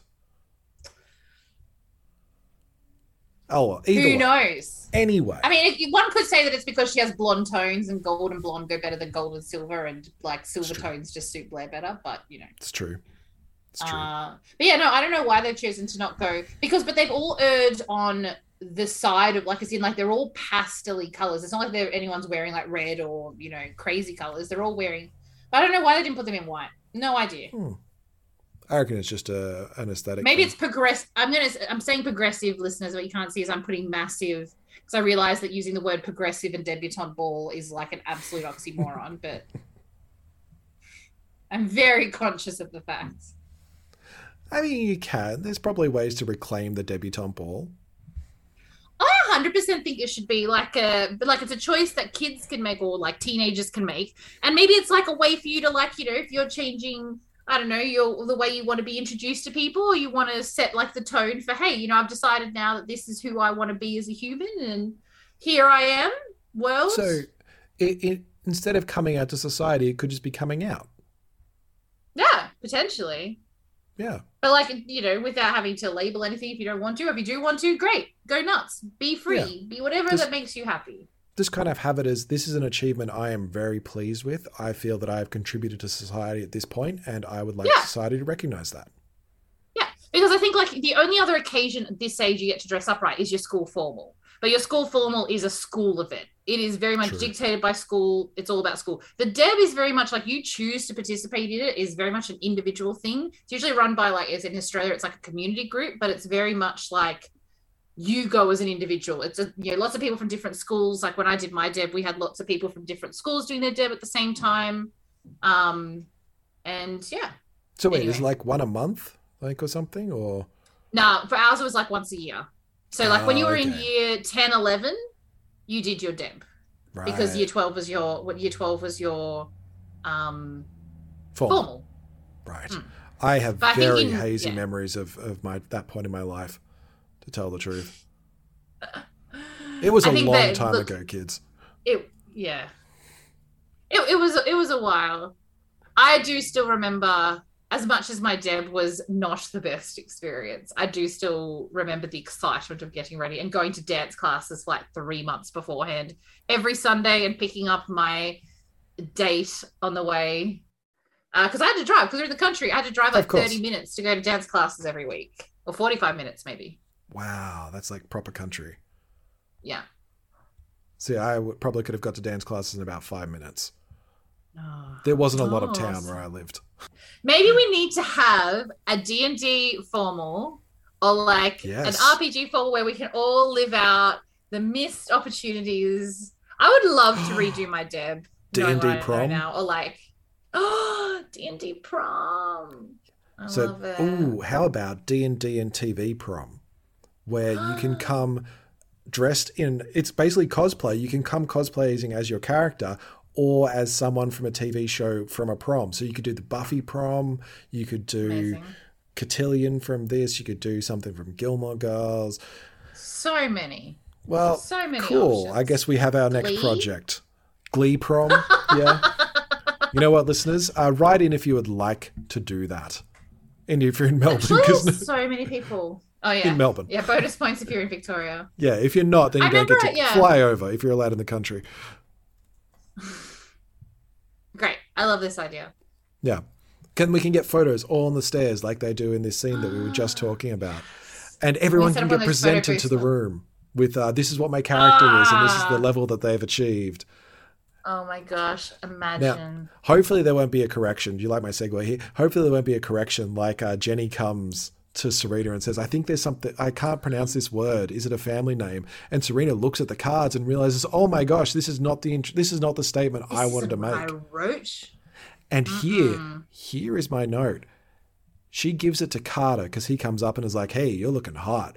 And kind of gives the cards to him, and he goes, oh, hold on. He gets out a pen and he starts writing on it. And then he gives them to Jenny and she walks off.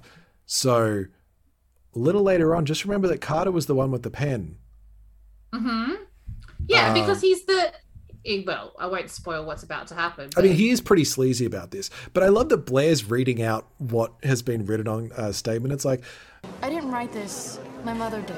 Serena hopes to continue to live on the Upper East Side, devote her life to volunteering for the Nature Conservancy and Junior League, and have 2 wonderful children. Let me see that. Make it stop. You sound like me. Serena, where's Dan? Just when Blair disses herself for being, this is what boring Serena would be like. Oh, it's wonderful. And then Nate does a little standing way too close to Carter a little bit of threatening because he's feeling all masculine and protective over Blair for some reason. And I love that Carter's just like, look, I'm sorry about the poker thing. Let's bygones be bygones. And Nate's like, no, I'm on to you. He's like, I don't know what you're talking about. I have no idea what's going on right now. It's wonderful. Yeah. And then we actually get the presentations. I love the dress that Katie or not Katie is wearing. Again, would not be allowed in the deep cut. You mean the deep cut one that's got like a cutout? Yeah. Yeah, so not allowed at the Deb. There are super strict rules about what you can and can't wear. But this is an extra. She's allowed to wear whatever she wants. Well, judging by the fact they're not wearing white, clearly this is an anything goes cotillion. Yeah. But yeah. And then we get Blair's one as well. And I think Blair's one's, it's pretty straightforward. Yeah. It's Blair. Yeah. But the fact that Nate is there to be her escort is kind of the key element for it. And then we get the Serena's introduction. And now I'd like to present Serena Celia Vanderwoodson, daughter of committee member Lillian Vanderwoodson, granddaughter of Chairwoman Emeritus Celia Catherine Rhodes, escorted by Carter Bazin. Miss Vanderwoodson hopes to bed as many billionaires as she can before settling down to... Oh, my God.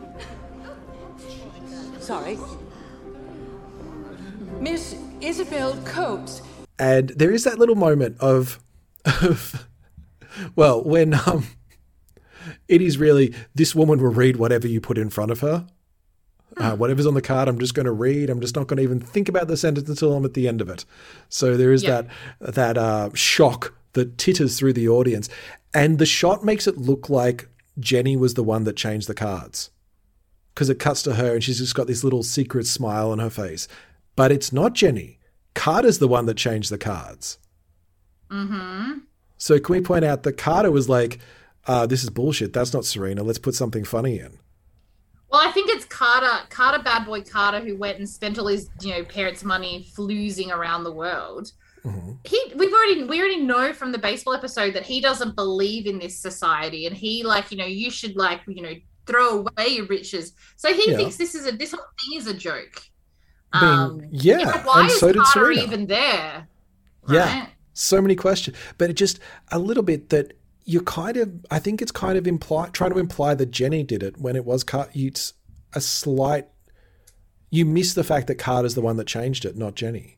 See, I saw maybe this is because this is what happens when you've watched it 6 times. But I don't know. I never doubted it wasn't Carter. But also I'm super, okay. Carter is a character.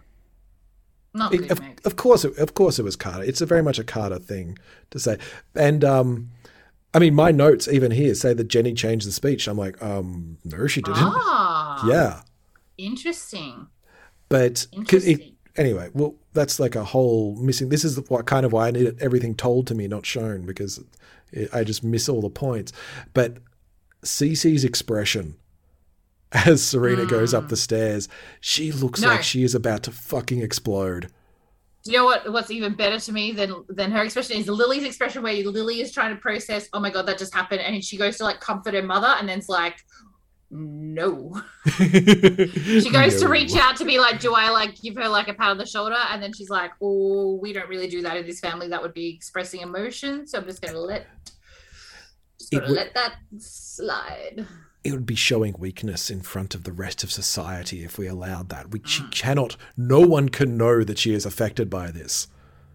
Also, do you think there's a moment where Lily's like, did they get my cards mixed up? Because that sounds a bit like Lily's life. That she hopes to bed like a million millionaires or whatever before. Do you reckon there's a moment where she's like, oh,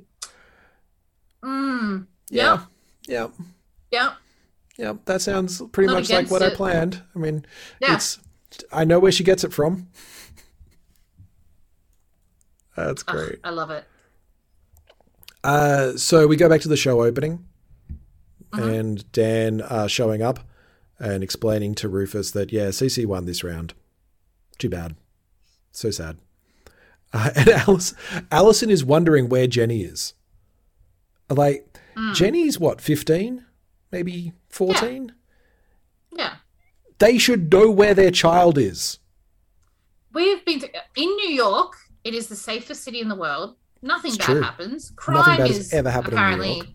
There's no superheroes based out of a New York City type city that are constantly fighting crime. So Okay, look, I will stop you there. They are in Brooklyn. The only superhero outside of Manhattan is in Queens, which is not Brooklyn. Okay. So Brooklyn apparently is is there safe. no superheroes from Brooklyn? I mean, Captain America's No. from Brooklyn, but he doesn't fight crime in Brooklyn. He fights crime in Manhattan. Anyway, I just feel like both Rufus, one of them should know where Jenny is at all times. Yes. Look, in theory, it's just simple. Or I mean, at least does have Dan Bart take care of probably it. knows where Chuck is. Oh yeah, he's got a chip To inside back Bart's up, neck. To back up. Good dad, Yeah, look- Bart Bass. Yeah. I just want to get you saying that more and more on this podcast. It's going to be great. When I'm sure I'm going to get my comeuppance. It's going to be wonderful. It's never going to bite you at all. Never. And I feel this scene, it has never been more obvious than this scene that Dan, or Penn Badgley, is 15 years younger than the two characters playing his parents.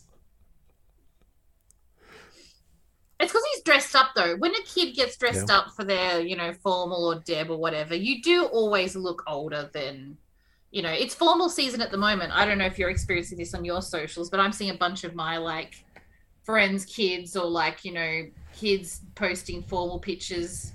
And, damn, when you're 18 and you get dolled up, you can look 28 very easily.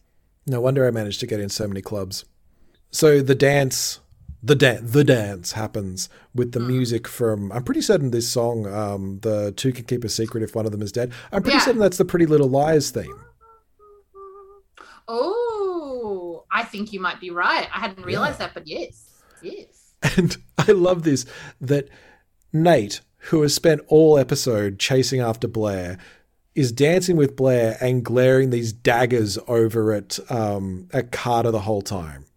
And Blair's like, hey, is something bothering you? Now that we're friends, remember that we're friends? Can we actually talk about this? No, it's fine. It's fine. It's absolutely fine. I'm like, Nate, literally the person you're chasing after is pressed up against you. I feel that now is not the time to be glaring at the person you think is dating her, but is actually with the person that you were. It's a whole thing. Nate, never able to see what's directly in front of him. Now, I've never been a teenage boy before. It's true.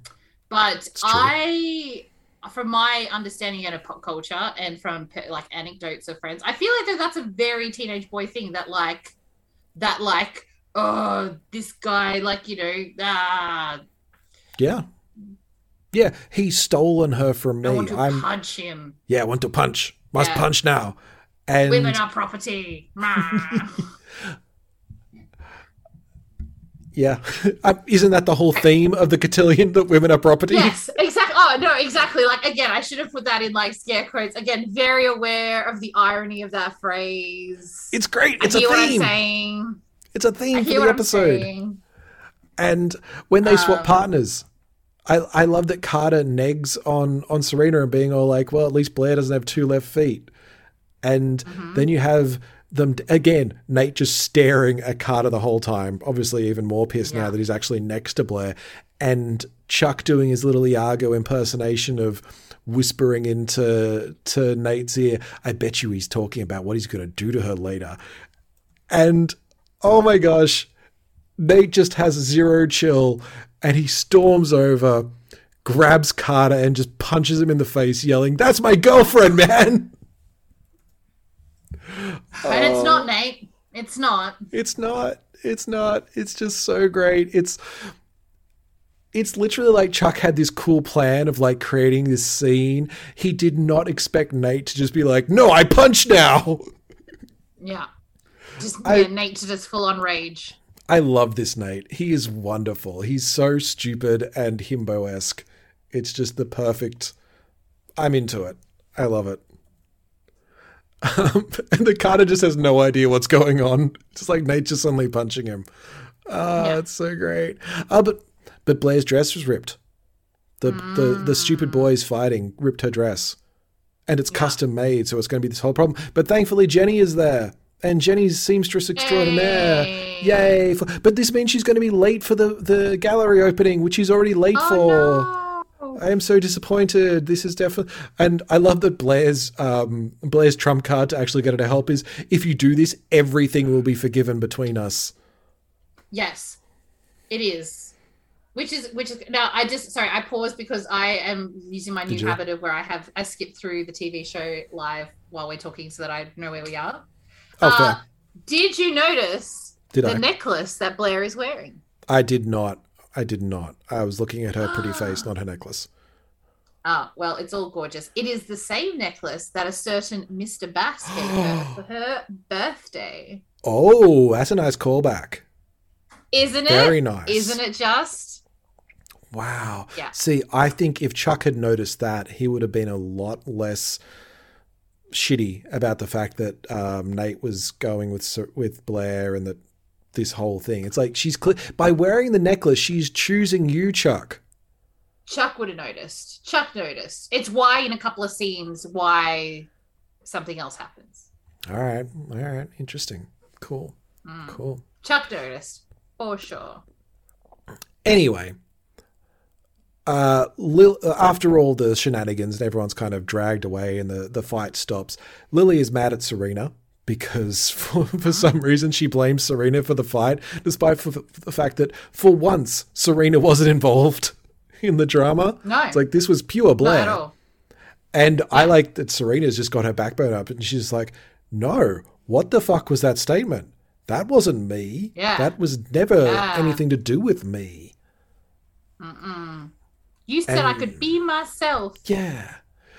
And again, this is that draft level writing of we didn't see this scene between them.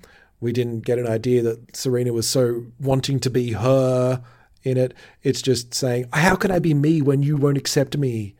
And it's like, yes, tell us more, teen novel heroine. Yeah. Good teen writing, 100%. Exactly what you said. It is. It is good. It is teen writing.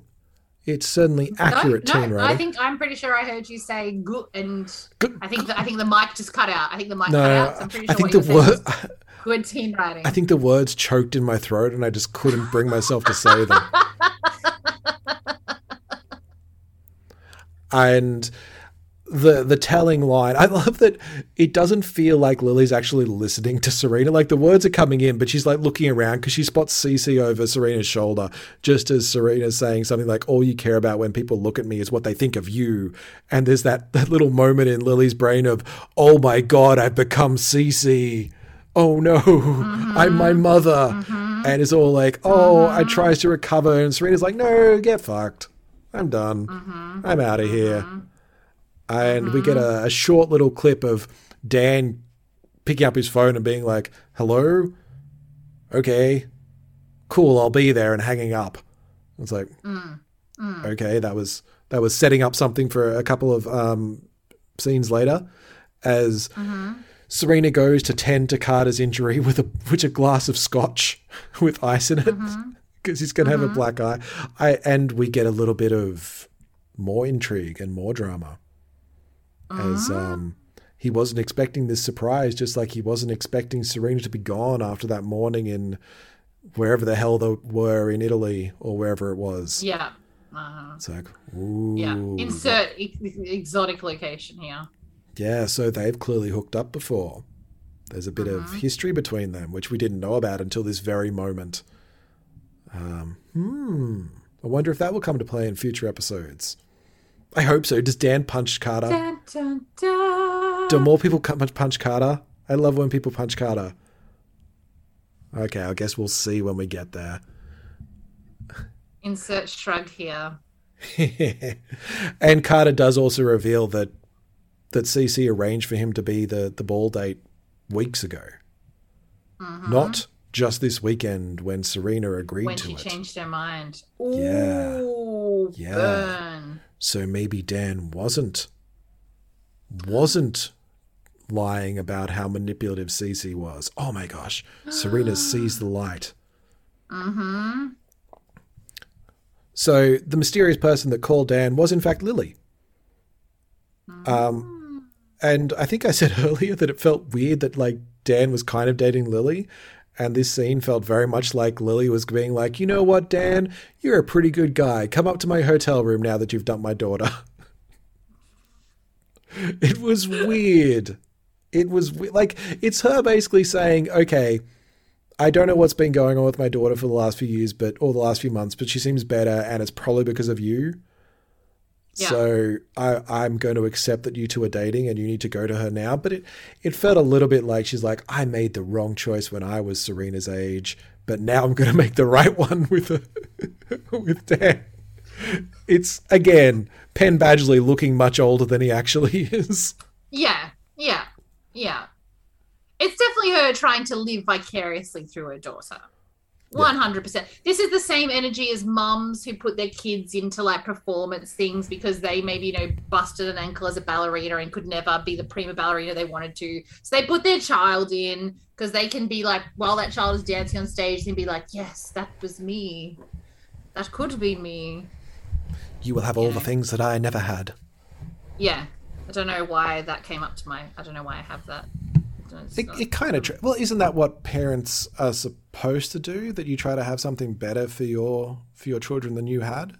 Not you don't live your dreams through them. You live their dreams. Yeah.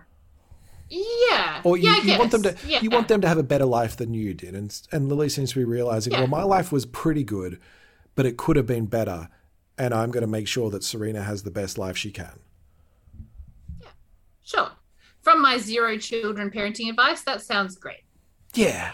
This is both of us. No how kids. Many, yeah. No kids. Yeah, I was going to say, how many children do you have? Oh, that's right. I don't have any. Yeah. But I've seen a lot of TV. Haven't we just? Now, this next scene with Blair and Chuck, is it your least favorite scene of the episode? Look, this is a learning point for Chucklebass, for good old Chuckery, for Chuckleberry Finn.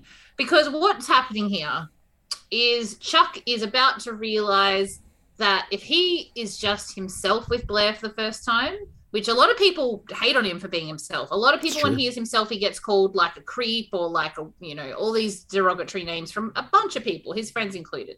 This is the moment where Chuck... Is that because he's creepy? Nope.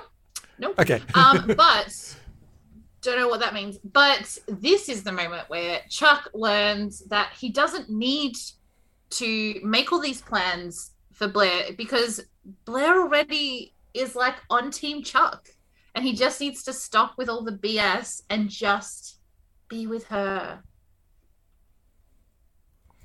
So yes, it is an uncomfortable scene, but all right, I'm okay with it because I guess that is what you could take away from it, because it is kind of Blair misinterpreting what happened. Like, she's very aware that Chuck manipulated the whole fight. But she seems to be under the impression that he did it to ruin her evening.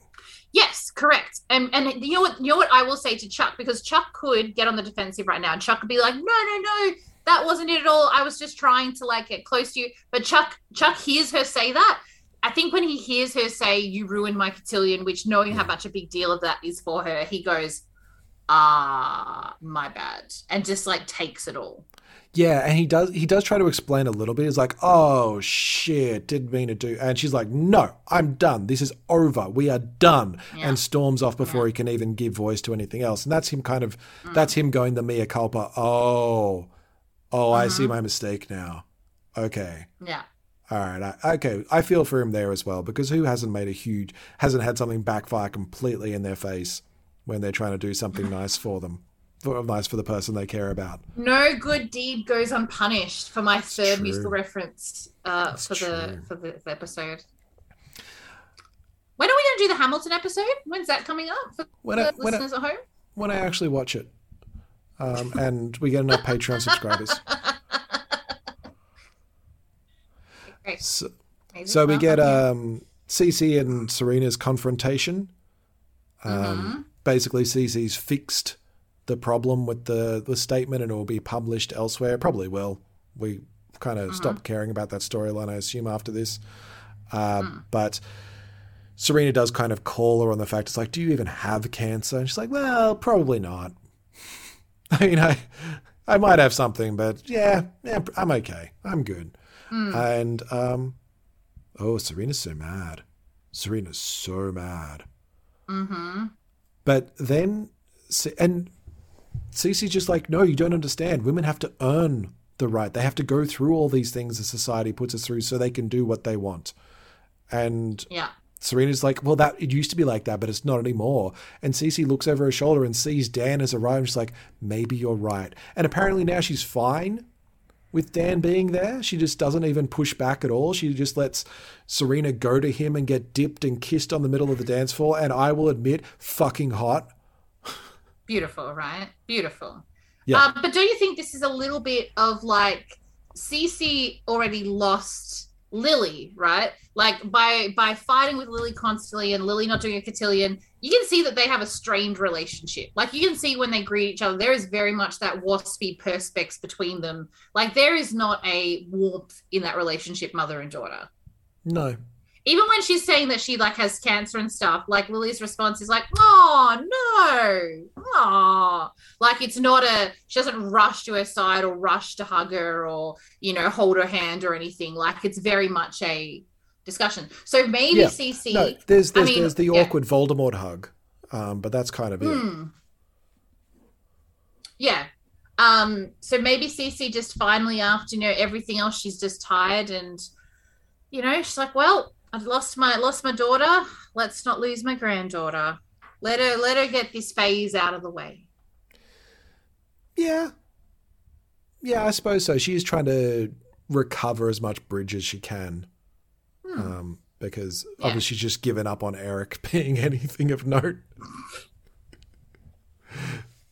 I don't know. Bessie Tiddly's still a couple of years away. It just feels like she gives up pretty easily. Like, given how hard she's worked she's like tried to scare Dan off, then she tried to get Rufus to scare Dan off, and then she set this up, and then she lost once, and then she's like, oh, well, I'll just give up then. It's like, all right, fine. Again, would have been, I think, more telling if it had been stretched over 2 episodes.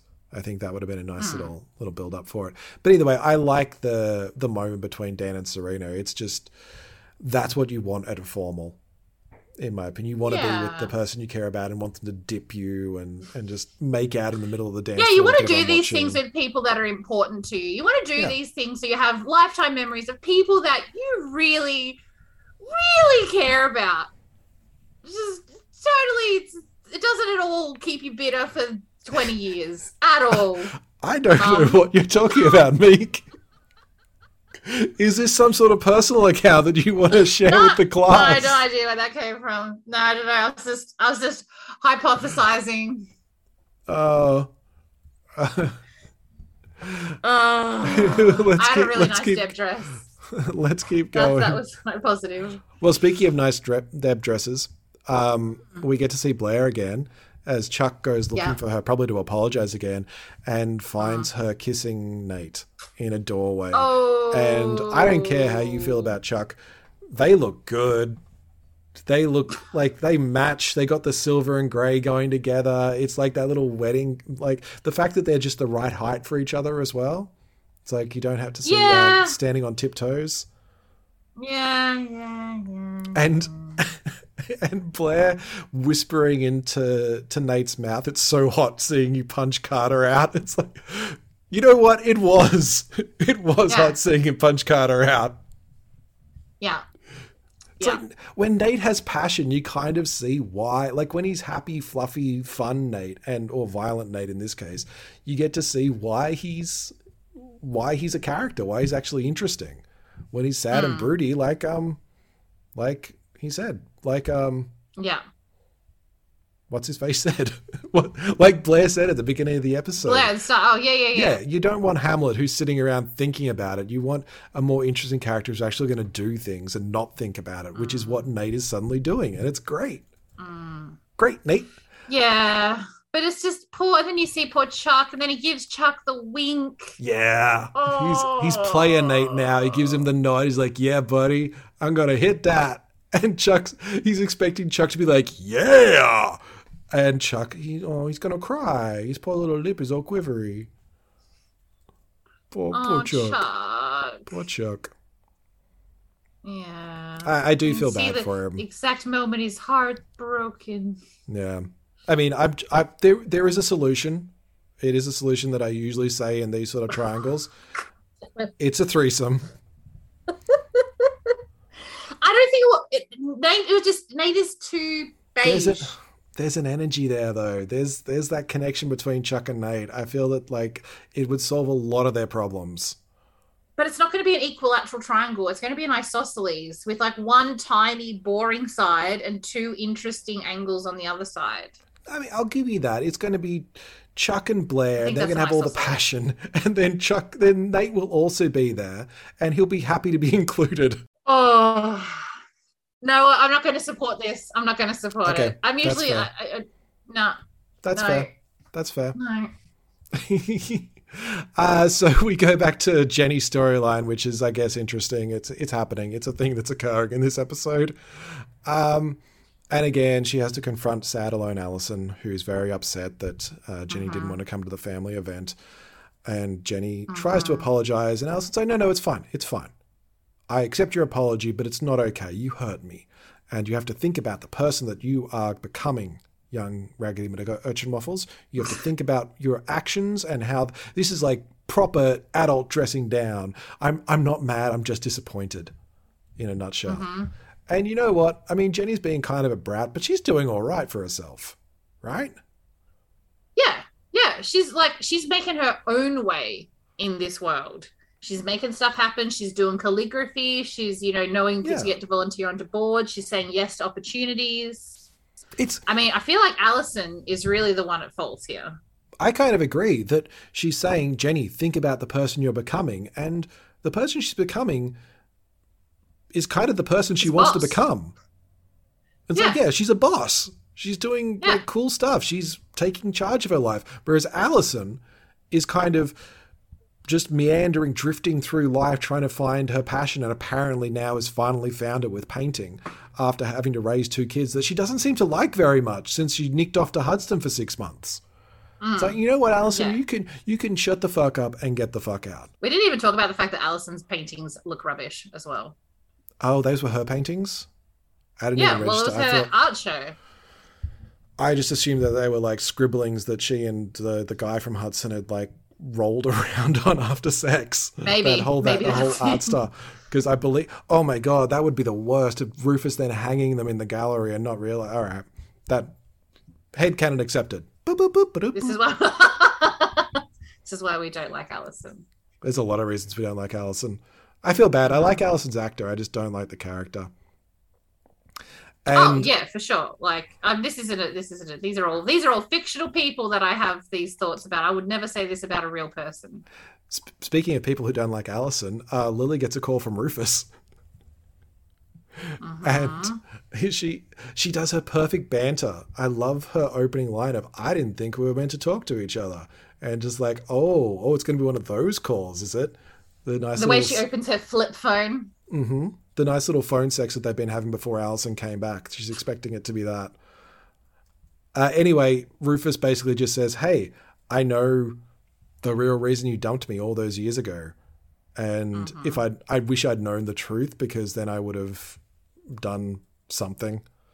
And that he should never have let her go. And I really miss that little banter and shippiness between them. Go away, Allison, so I can have that again. That'd be great. Yeah. Will they, won't they though? Will they, won't they? Let's hope they do, because it looks like Serena and Dan are gonna. As Lily watches them twirl in the foyer of this hotel, wherever they are, like Dan picks her up and spins her around, and like Lily catches Serena's eye, and it feels like she's giving her the nod as well, like Nate did to Chuck. It's like it's a weird moment. It's a weird moment. You have my blessing. Yes, you have my blessing, child. You may bed the Humphrey boy. He has gained your mother's approval. He has offered me 3 sheep for you. and I find his offer pleasing. Cool. Anyway, I assume that they're going to a hotel room and going to fool around for a bit. Because, They haven't done anything yet. I don't think so. You don't think so? It's post-formal No. or post-cotillion. I assume that they got to get out of the dress at some point. Where are they Not going? Are they everyone going for ice goes cream? to their after party after their debutante ball, Jeremy. Not everyone goes to their after party after their formals, okay? Some people just go home and call it a day and go, you know what? That was an experience that I had. Yes. Anyway, it's fine. It's fine. It's fine. Life might have given me a small lime that day, but oh my gosh, have I made lemonade since then? There you go. That's a good way of looking at it. Yeah.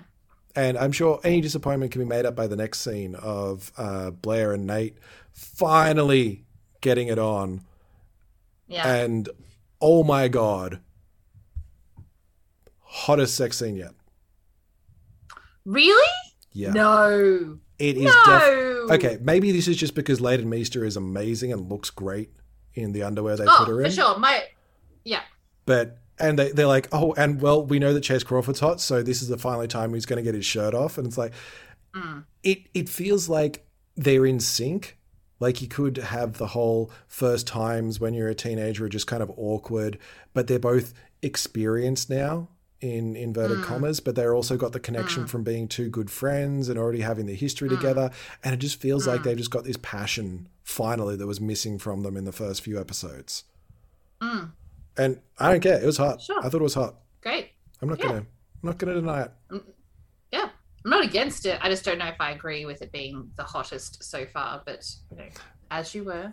I might have to go back and watch the scene in the limo again because maybe that's hotter. I don't think so. Right. I feel that was more passionate, but that doesn't necessarily mean hotter. Oh, okay. Interesting. We're getting into semantics. Yeah, it's all about semantics. Anyway, speaking of Chuck in the limo, as he goes down to his limo and he reads the New York Times article on Blair having the night of nights, it seems to be the same night. So apparently the paper came out really fast for him to have already got a copy of it. Well, it would have been, the photos would have been taken, like, this has happened to me before. Like, you go to an event the Saturday night, but the photographers are taking photos till, say, like 8 o'clock, and they do. Then they print it that night, and it is out the next day. This is the New York Times. Yeah. It's not going to be in the Sunday Society pages. It's going to be what looks like the front page. Yeah. Yeah. Isn't that unusual? Okay. My only experience of this is I have been in so I went to a ball in Perth, and well, yes, a ball in Perth would make the front page. No, well, like, it didn't make the front page, but like we had our photo taken the Saturday night, and we were in the Sunday pages. Okay. The following day. So it's clearly like 3 a.m. and he's picked up the first paper off the press. Yeah. Either way, he's super sad about Don't try this. and poke holes in my foolproof. What is this drama? You know what? I have no problem with Serial? it being like the next day. It's just the timeline is murky at best. Well, a cotillion wouldn't go till late anyway. It would have finished up at probably 10:30. Like, it's All right. not a late event because these are children who should be then after the end of the ball going home to retire to, read their, biblical texts and go to sleep. Yeah, because it's now sunset and after that the vampires come out. Yeah. Well, again, speaking of vampires and Chuck, because I still think that he could play a vampire quite easily. Oh, for sure. He is super sad about this development. And his driver is like, where to, Mr. Bass? And he's like, the airport. And he's leaving. And you know what? That's where it ends. It ends there. And this makes it my favorite ever episode. Why? Because Chuck's leaving? Yeah, Carter gets punched in the face. Nate and Blair have a whole bunch of hot sex. And then Chuck leaves. It is fantastic. It's everything I want out of a Gossip Girl episode. Best episode ever. Chuck. No, I almost 5 stars. No, 5 stars. Talking over Wait, you you forgot so you the- get drowned wait. out. Where's the scene? Hang on. There's the scene with bloody Cece though. Oh yeah, there's a scene like Gossip Girl saying some people are going to be upset and some people's lies are finally coming back to haunt them, and we see Cece like taking a couple of pills and shaking her hand, shaking as it. So she's an alcoholic. Or she's actually sick. Maybe. Isn't that? I just figured she was old. No, I took that as, actually after all of this, after all the scheming, she's actually sick. Well, that just makes her even stupider. Because why? If she lied about it, like she's saying, "Oh, I'm not real." Oh, okay. I guess she doesn't want to actually worry them, so she's pretending to be sick to pretend she's not sick, so they won't know she's actually sick and still getting what she wants. Yeah. It's like she could have just actually told the truth, and they would have responded the way she wanted. Ugh. Jeremy, is this how you live your life? Do you just tell the truth every day, all the day to people? I do. This is why I'm so angry all the time. But do you see the parallels? If Chuck had just told the truth to Blair, he wouldn't have had the problem and she wouldn't have thought he was ruining the cotillion for her. And they could have actually been together. If he hadn't been so scheming and so manipulative all his life, if he had just told the truth to his friends from the very beginning, maybe they'd trust him now. And he wouldn't have to leave and never return. I'm going to give you 2 points. That's. I don't want to because of what you just said about Chuck leaving, but I'm going to give you 2 points.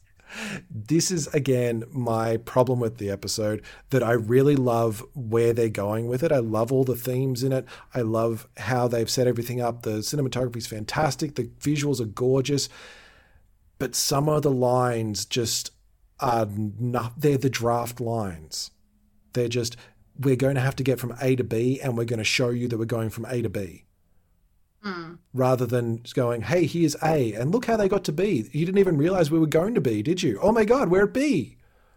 And anyway, that's got nothing to do with D&D, which is kind of what this podcast was originally meant to be about. And then we got distracted by one of the best Gossip Girl episodes ever.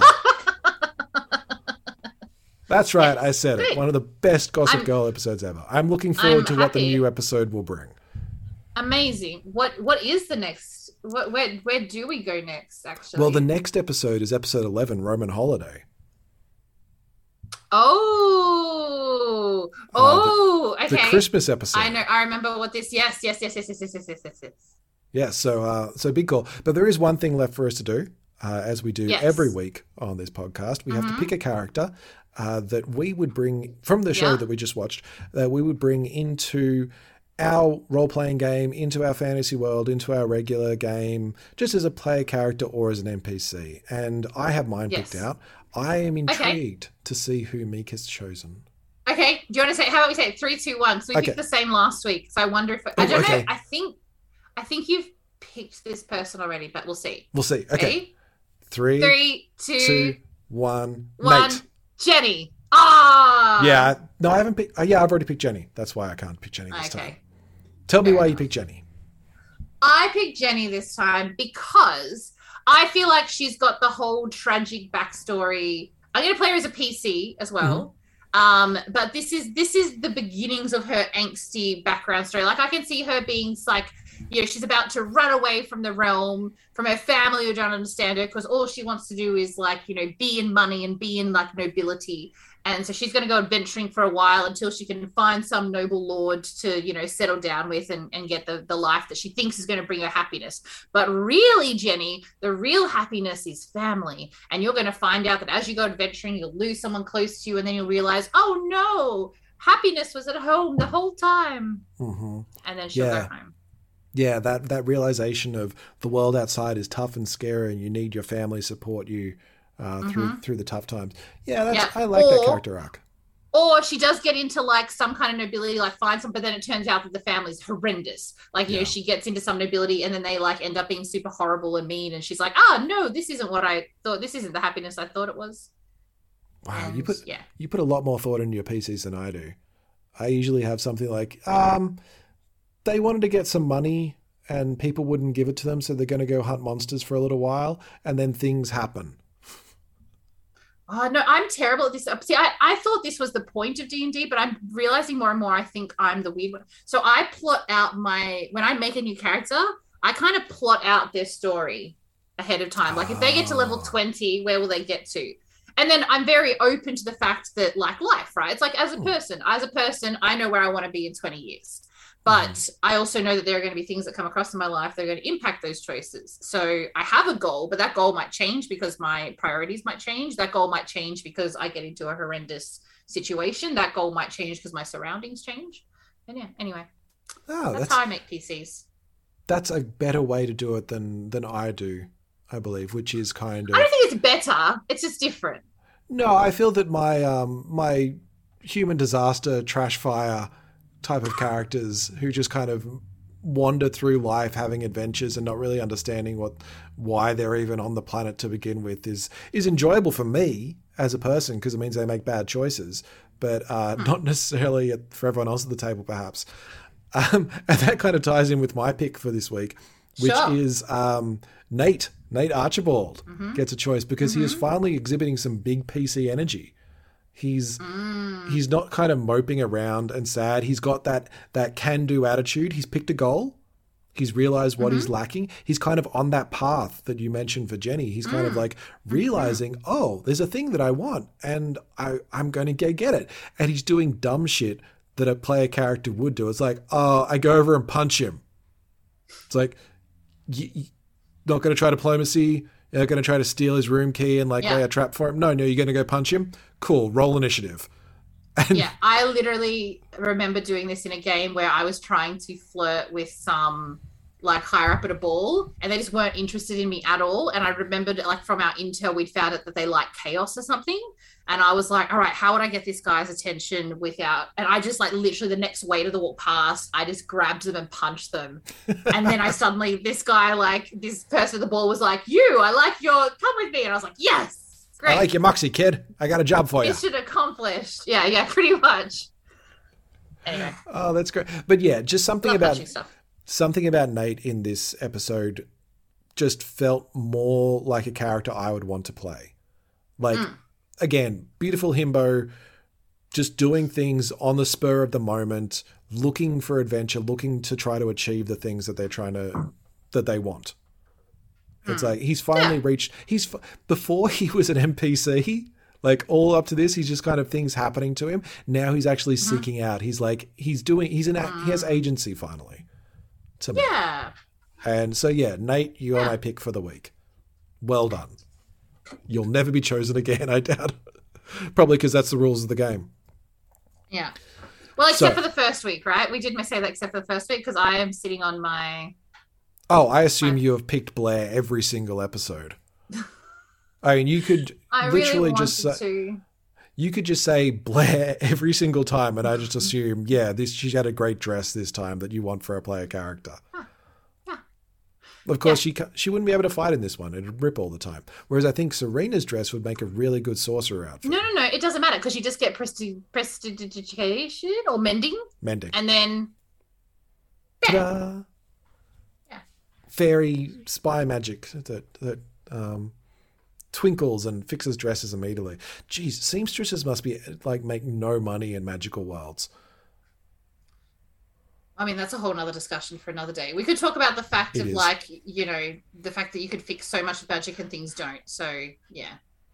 It is a discussion for another day because, as usual, we have gone like 3 times the length of the actual episode of Gossip Girl itself. Well done, us. That is a new record.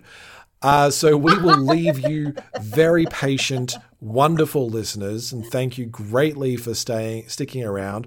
I'm no doubt you've all got us on like 1.5 speed to listen to this podcast, so we sound amazing anyway. Tune in next time. Subscribe to the podcast. You can do it on Spotify and Apple Podcasts and wherever podcasts are found. That would be great. You can come over to Instagram or Twitter to have a chat with us or send us an email. The Twitter and Instagram are at DNDNTVPOD. You chuck an @gmail.com on the end of it and you can reach me on email. Meek, where can people get you on the Instagrams? If people would like to send me their old debutante ball photos so we can compare and contrast, at @blushing_bard. Yay! Or if you would like to redo your deb ball with someone who you actually want to go with, let us know because we might make that happen. Yeah. At @blushing_bard.